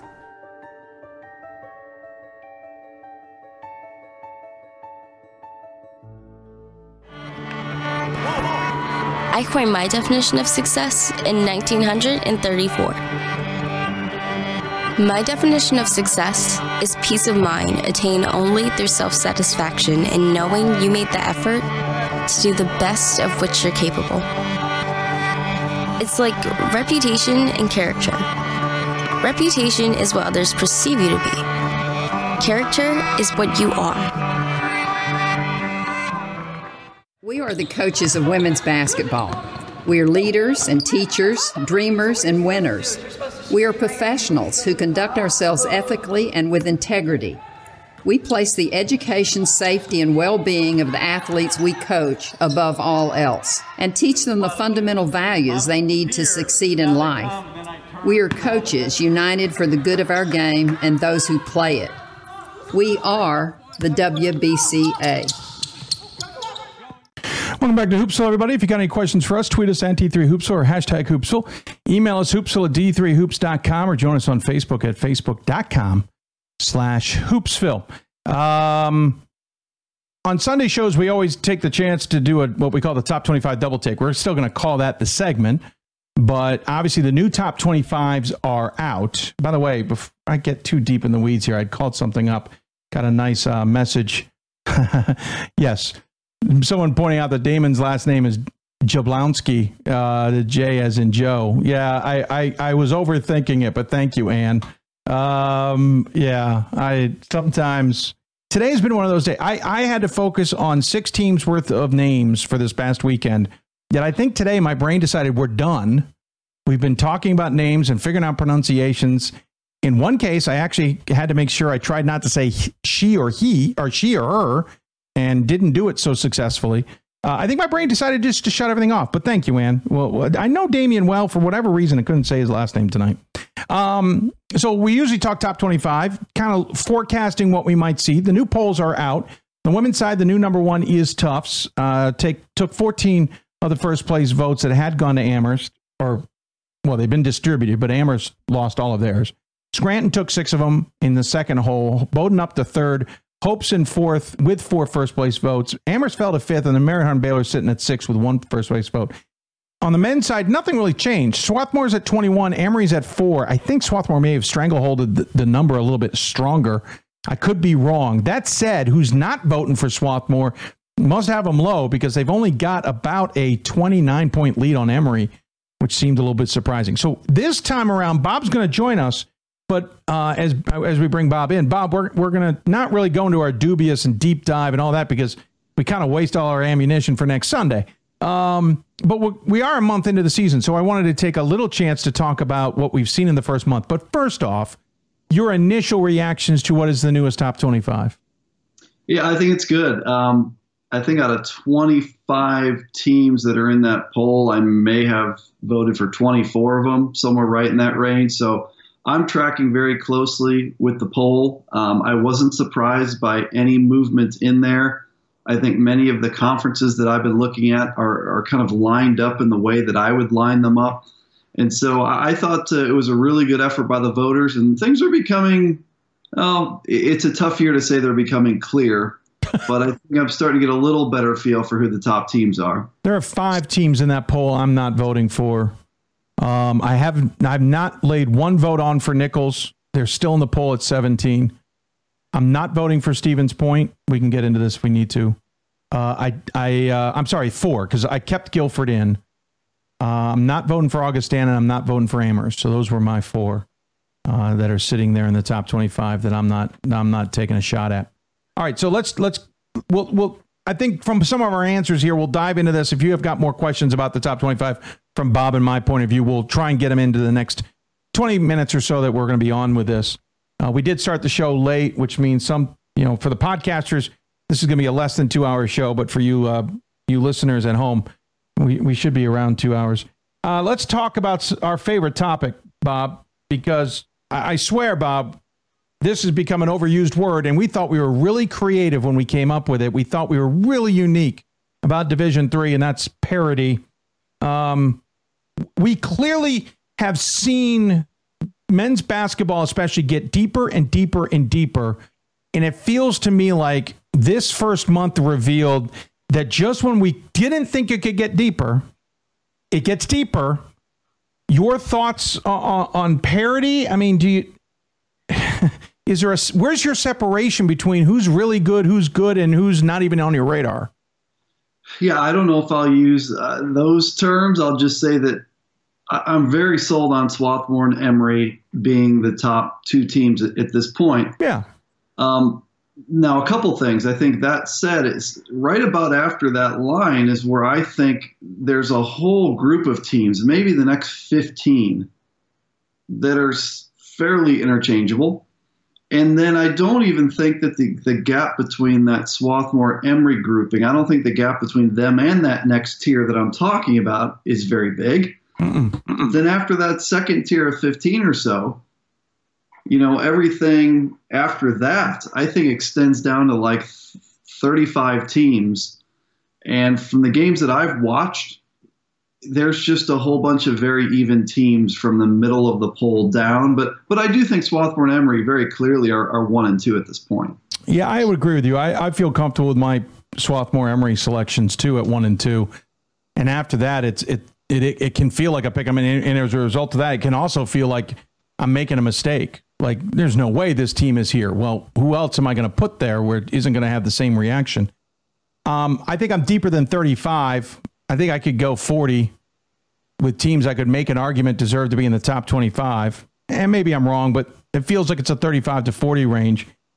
And then, Coach Damian made the point that anybody can win. A Stephen F. Austin can beat a Duke. Well, we've already seen that this year, where some absolute whack teams that you would never expect to get a win are going to get a win over somebody in the top 30, top 40 teams. So parity has become a challenge, and it's good for Division III basketball. It just means the tournament's going to be wide open. Maybe you answer this, where's it getting fuzzy for you? I think it gets fuzzy somewhere around number like 15 or so. I'm looking at the current poll, and 15 is La Crosse, Whitworth, Nichols. I also did not vote for Nichols. You got Stevens Point, Colby, Guilford, Springfield, Carthage, Augustana, Benedictine, Amherst. To me, 15 is about the point where again, number 15 and my number 35, I don't know quite what the difference is between those teams. Yeah. I watched Johns Hopkins beat Muhlenberg the other day. Could Muhlenberg beat La Crosse? Yeah, for sure. I mean, I'm not saying they would definitely, but that would be a great game. So that's interesting because I watched Muhlenberg. I didn't see him play Hopkins. I was busy, but I saw him play Washington College, and I didn't come away with that point of view. But it also shows, Bob, how games and matchups can change the way a team will look and why it becomes even more of a head-scratching moment because you think you get a read on a team, and then they go play a game, and you change everything you thought about as a program. Well, great example this weekend, Friday night, Wisconsin Oshkosh, the defending champs, they lose to Alma. Yeah. I mean, Alma does not have a good track record so far this year besides that game. Then the next night, Oshkosh goes to Grand Rapids and beats Calvin by like 40. Yeah.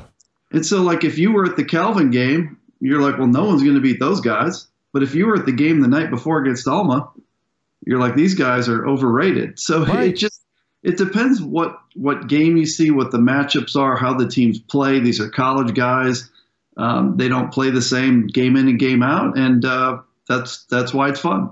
You sent me a question I thought was really interesting. You've hinted at it already. You watched the Hopkins-Muhlenberg game. What is your take on the Centennial Conference? The reason I find it interesting is on the football side of things this year, Muhlenberg's in the Final Four this year, a year after Hopkins was in the Final Four and nearly knocked off Mount Union to get to a title game. Somehow the Centennial Conference has just emerged in more ways than I think people appreciate. And I'm even in the Mid-Atlantic sometimes trying to tamper myself down going, come on, Dave, it's a Centennial, ease off. But what's your take from someone who isn't as close to it as I am? I think it's a great league. And over the years, we haven't spent a ton of time talking about the Centennial Conference. Of course, the league always has a great team at the top. It's been Franklin and Marshall more times than not. And the thing about it this year is that at the top, it's very deep. I'm not going to say it's deep all the way one to the bottom. No. But if you look at Swarthmore and Hopkins and Muhlenberg, and there's a team that's actually way under the radar that's pretty good. That's Gettysburg. Yeah. Gettysburg's a pretty good team. And Haverford, I think, Haverford, sorry. That's okay. You get me with the ones out there. I get it. That's the first time I've ever mentioned them on Hoopsville. You're right. So I give you slack. Haverford there you go. 6-1. So what I like about the Centennial is that they are going to give Swarthmore a test. And Swarthmore's going to have to go on the road to those teams. And what I was worried about coming into the season was that, okay, Swarthmore is going to be the preseason number one, and we're never going to know how good they are. Yeah. But I love the fact the Centennial is so strong at the top, and we're going to get some great matchups there. Well, I agree. Now, I'm not totally into the Muhlenberg bus yet. I'm watching. I'm impressed with the loss, to be honest with you. I'm more impressed with the loss than I am with the wins. Haverford, I'd heard whispers of. Some whispers about what Coach Dunn had done at Gettysburg. I wasn't buying in yet, but I watched them against Hopkins and was really impressed that they hung with Hopkins. You still have Ursinus in there. May not have the best record, but we've already seen them give a couple of these top teams a game. We saw Washington College give Muhlenberg a game. No, we're not going to. By the time we get to the bottom, probably not worth writing home about. But I agree with you. I was talking to another coach in the Centennial. The men's battle this year may be better than we realized it would be, considering how good Swarthmore is. They still may come out of this unblemished. I doubt it. I think Hopkins at least trips them up. But yeah, better test. I agree with you. I'm going to flip this, go to your Central region, the one you watched nonstop. You just were watching tonight, your alma mater take on Stevens Point in women's basketball. Listen, I see a lot of top 25 teams coming out of the Central. I know you're one of those guys that thinks it's Centennial first and everybody else second, and that's not a knock. I just mean that's the vantage point you're coming from. I try and be a little bit more national focused and not buy into the Central that much. Am I wrong? Am I missing something maybe in the Central that's better than, like, again, I'm not voting for 4 teams out of the WIAC or the CCIW. Well, I think you got to look at it this way: it's not that the Central has teams at the top that are any better than the rest of the top. It's that there's like 13 teams that could play with anyone in the poll, and so like if you look at, I'm not saying that there should be 6 CCIW teams ranked, but there's 6 that got votes. Mm-hmm. And the one that's not in is the preseason favorite, North Central. They're one of 6 getting votes, and they're not ranked. There's 6 teams that could play with anyone in the poll. Then you look at the WIAC, there's 5 teams getting votes. Yeah. Very legit, because you have Oshkosh, they're not even in, right? They're not ranked. No. You've got Stevens Point, Platteville, La Crosse. You've got Eau Claire that is very, probably a little bit under the radar. They're not quite in the poll yet. And then in addition to those, oh, by the way, WashU is in the region. And oh, by the way, Benedictine's in the region. So that's 13 teams in the Central. And so it's not that the top 2, like 1 or 2 or 3 teams in the Central are dominant, but there's a whole bunch of power that's in that one region this year. Well, and if you just go a step outside that region, you got St. John's and St. Thomas, and you've got the Ohio schools. But, we could keep going. But you're right. I mean, I will not deny that there's a lot of really good teams in that Central. I just feel like sometimes I get caught going, are they all good and nobody else is? But then that's that top 25 discussion. Where do you start spreading the wealth to some degree? I'm trying to double check. Well, no, because Loras is technically in the West, along with the rest of that conference. I was trying to see if there was another one that you not mentioned, but no, I think you got them all. Looking at this, I can't quite remember a year where, at this point, there were this many like votable teams. Again, there's usually a bunch, but not like 13 teams you could make some sort of case for. Sure. And that's going to sort itself out a lot, because CCIW teams are starting to play CCIW teams, and WIAC are starting to play WIAC. WashU's going to start getting into the UAA games a little bit. So I think at this point, it's just there's so many, and it's hard to process how that's going to play out in regional rankings. When you think of all of these teams being in one region for regional rankings, that will be very interesting to watch the process play out. Yeah, I agree with you. And as they say, it all weeds itself out in the end. But unfortunately, at the same time, these conferences also beat the heck out of each other, and sometimes it takes to their detriment is what I'm trying to get at. Biggest surprises of this first month? Any team that? Well, let's just start with the surprises. Yeah, I think on the bad surprise end of things, I would say number 1 would be North Central. They were the preseason number 3. Sure. And they just haven't played very well. They came out of the gates. They lost a home game to Oshkosh. Okay. And then you're like, okay, but they didn't play that well in that game at all. And then they lose a home game to Benedictine. Okay, we've got Benedictine in the poll now. So that's not terrible. But again, it's a home game, right? And so if you're the team to win the CCIW, you're the number 3 preseason team. You got to win that game. And then another tough one. They go to Carthage, and I think Carthage is a really good team. They go to Carthage.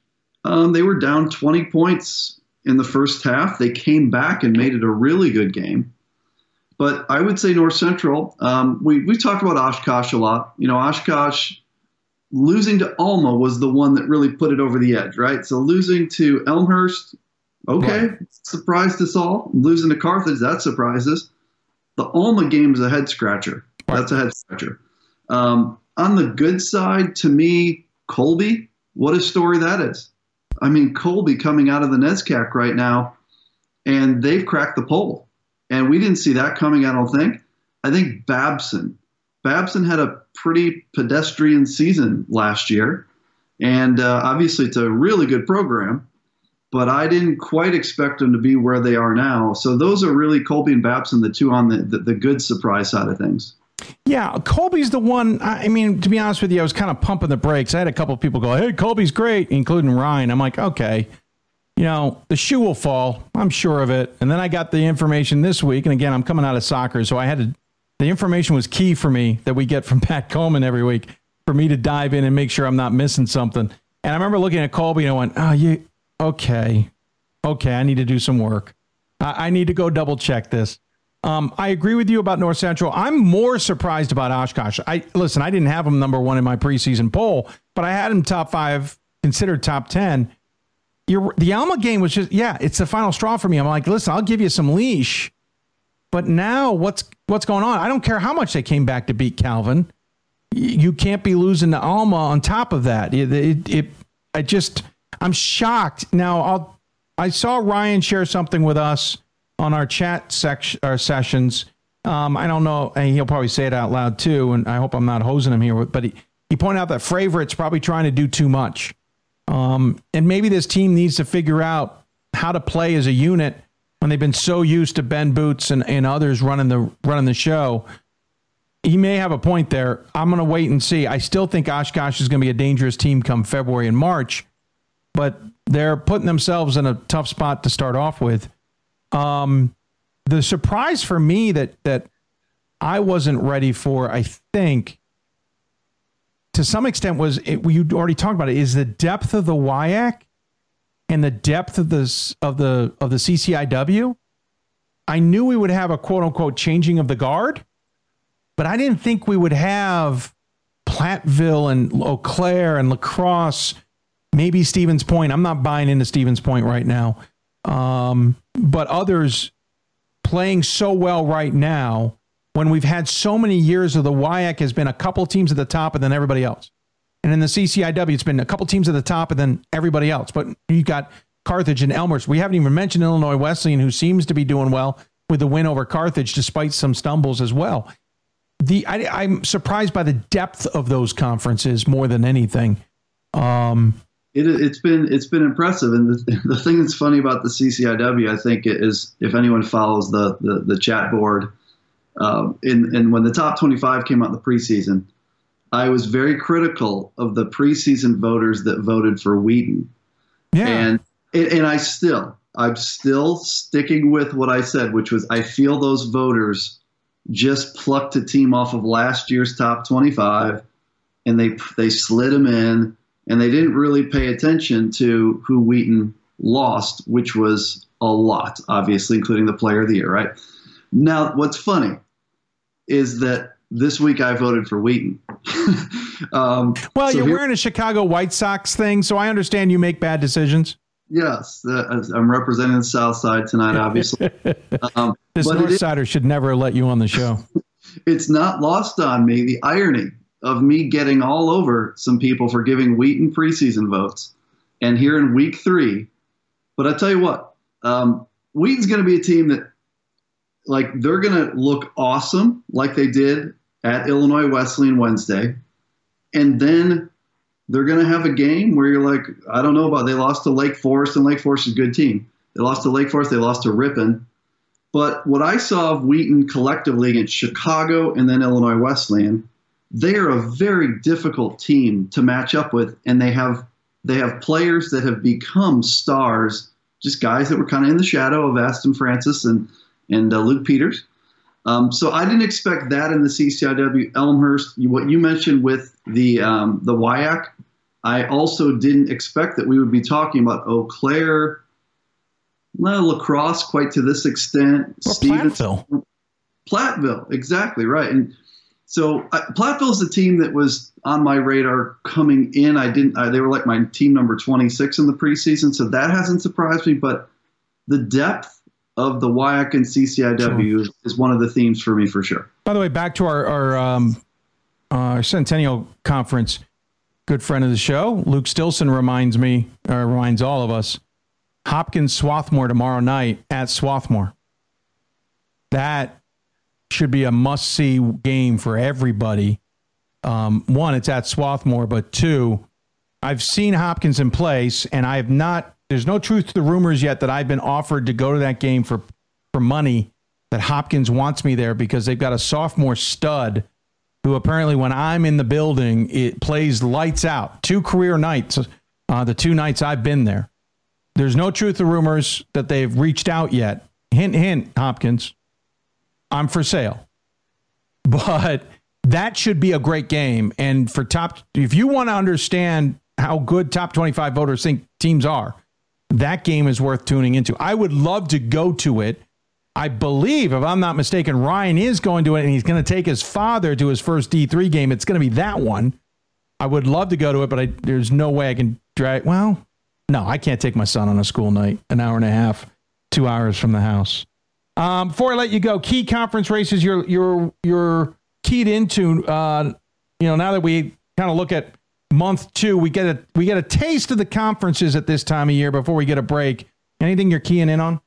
Yeah, a conference race-wise, I'd say a whole bunch of them. UAA, in no particular, UAA. Will WashU challenge Emory? I think yes. I think that will be neck and neck the entire season. You have a great 2 teams right there. We've talked about the WIAC. We've talked about the CCIW. We've talked about the Centennial. Those are all ones that I'm looking at. How about the NESCAC? How about all of a sudden having to talk about Hamilton and Amherst and Colby and Middlebury? We haven't even talked about Williams much. So I'm very interested in watching the NESCAC. I'm interested in the ODAC. Virginia Wesleyan's looked very good to me at times. You've got Randolph-Macon that looks outstanding. What about Guilford? Short list. Those are the conference races that I'm just really keyed in on so far. I agree. I find it. I find a lot of those races fascinating. I always find conference racings this time of year fascinating too, because we get the sense of, they're out to a 6-0 start. Oh, never mind. Greg Sager I finally caught up to the top 25 board on the men's side today, realizing there were like 10 pages I had missed of posts. And Greg Sager made the joke about how, NYU had for so many years had this weak schedule to begin with. And I'm sitting there struggling not to vote for NYU despite their record and everybody else voting for them. I will say nowadays I'm far more confident to stand on that hill. I'm not voting for Stevens Point, for example. I'm willing to tell you I haven't done it, but NYU was like 10-0 one year. Everybody had them, I think, in the top 10. I wasn't voting for them. I felt like I was being an idiot, and they absolutely unraveled in the conference schedule. Made me feel better, but that's what I key on for these conference races is the teams that really know you will expose you. How good are you when that happens? That's what I look forward to. For sure. And, a good example would be the game this coming weekend, Illinois Wesleyan and Augustana. Those teams know each other. Conference season is different. The way games play out is different when teams know each other to that degree. And kind of when programs know each other and styles and all that kind of thing. That's why conference season, I think, is really the best part of this. And there's some really good races this year. This is really shaped up to be one of the best seasons that I can remember, just because there's so many teams that are good and so much parity, and it's really been a blast so far to watch these games. Yeah, and we get to crown a champion in Atlanta, which will make it even more fun. By the way, our friend Brennan wanted to ask both of us if we thought what the chances were Johns Hopkins knocks off top-ranked Swarthmore. I think they've got a chance. I don't think it happens. It's at Swarthmore. That's a tough place to play. If the game was at Hopkins, I'd put 60-40 on Hopkins, but right now I think it's Swarthmore, probably 80-20. Shoots it from the perimeter. They're very reliant, I think, on shooting the ball from the perimeter. Yes, they are. They have a lot of kind of interchangeable, like 6'3" to 6'5" parts. They're built like Swarthmore. That's what's scary about them. Yeah, they've got that good lefty shooter that's a really good player. And I like Hopkins, but I'd have to think that Swarthmore is a 7 or 8 point favorite at home in that game. I think that they'll win it fairly convincingly.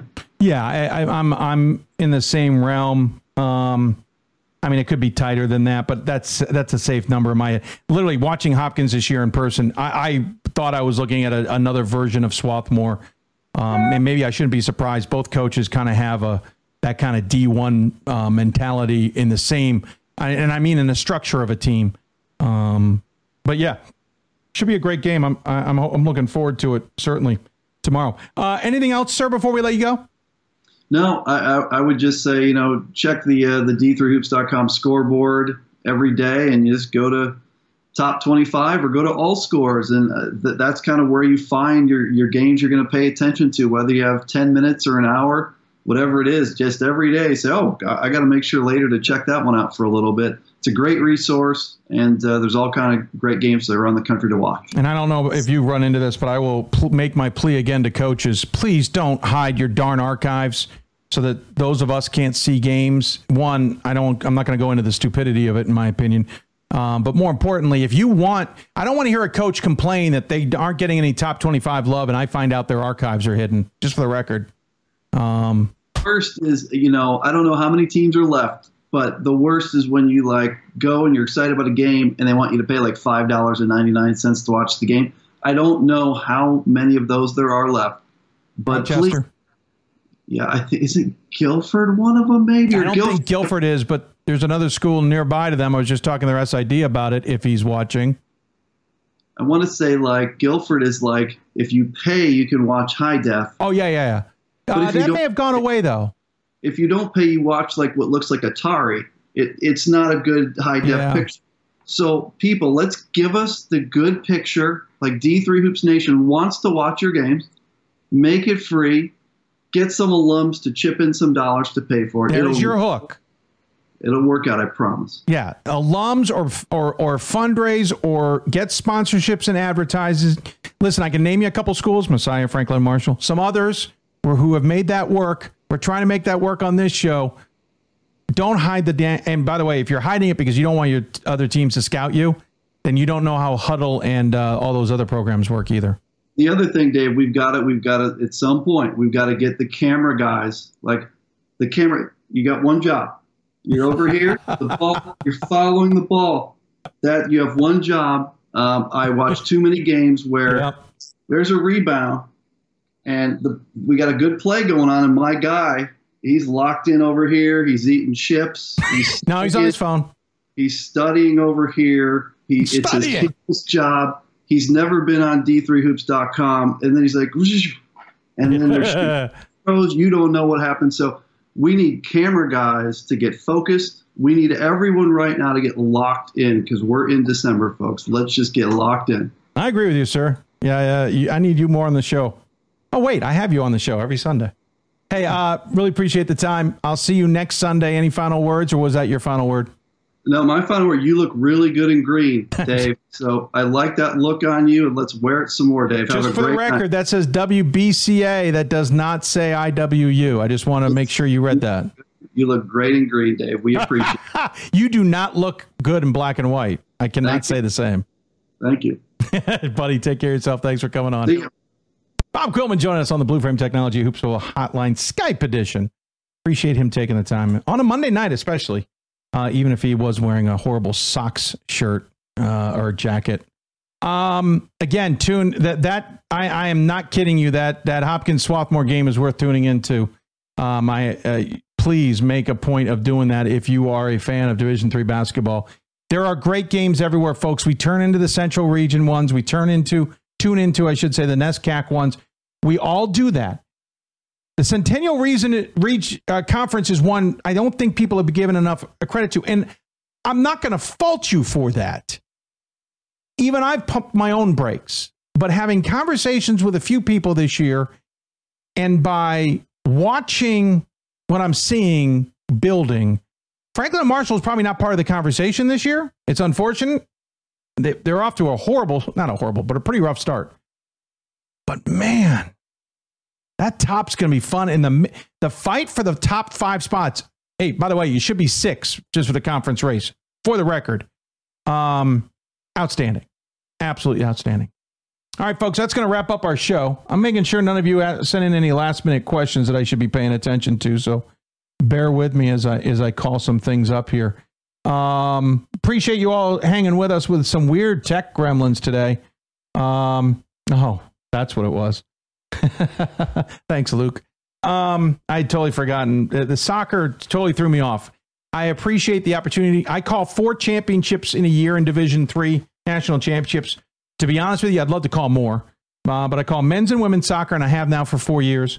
I call men's basketball, as you well know. I don't remember how many years I've called that. And I've called it in a variety of different ways, too. And I've called women's lacrosse for the last 5 years, hopefully to be 5 out of the next 6 since it's in Baltimore this year, this season, I should say. really enjoy it. I'd love to call more, but the soccer one is a blast. So if it takes me a little out of sorts in basketball, I hope you can understand that. Soccer was, of course, the sport I played in college. Believe it or not, looking at some of this, I did play college soccer and I thoroughly enjoyed it, and it helped kind of open up the door for what we do now. So I hope you understand that I do that and understand that it can take me out of sorts to some degree, but nonetheless. New top 25, as we said, are out. A quick highlights again. Tufts is the new number 1 on the women's side.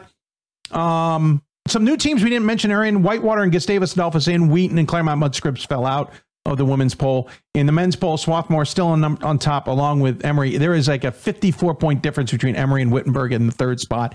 So clearly those two teams are the top. We mentioned the new ones: Babson, Stevens Point, Colby, Springfield, and Benedictine, with Oshkosh, Christopher Newport, North Central, and WPI falling out. So I feel like there's one missing because we had 5 newbies and that's 4 out. So there's one missing, and I'm not sure off the top of my head who that might be. But nonetheless, I want to thank everybody who came on the show tonight. We had a solid show. I want to thank everybody who took time on a Monday night to join us. A little bit different. I want to thank Sherry Harrer at Baldwin Wallace. I want to thank Kaya Huff at Edgewood Women's Basketball, Damian Jablowski at Whitworth Men's Basketball, and of course, Bob Quillman. We'll be on the air Thursday night, 7 o'clock Eastern Time, with our first Thursday show in a couple of weeks. Then we'll be on next Sunday, but that's our last Sunday show for the holidays. We'll be then on next Thursday. So that's 3 shows coming up. We will be getting our advertising packages out, as we mentioned. If you're interested in advertising or sponsoring on this show, please let us know. We'll send you one.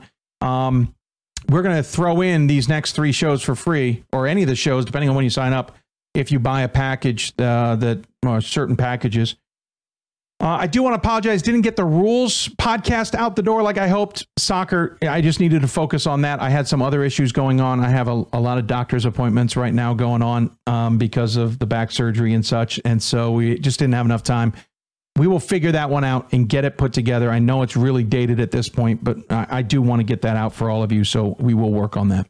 And with that, we will wrap up the show. I do want to thank the SIDs, especially at all the institutions we reached out to today. Of course, that includes Steve Flegel at Whitworth. I want to thank, let's see, I don't want to forget names, so I apologize. Louis at Baldwin Wallace, along with Jeff as well, at very helpful, despite some glitches there as well.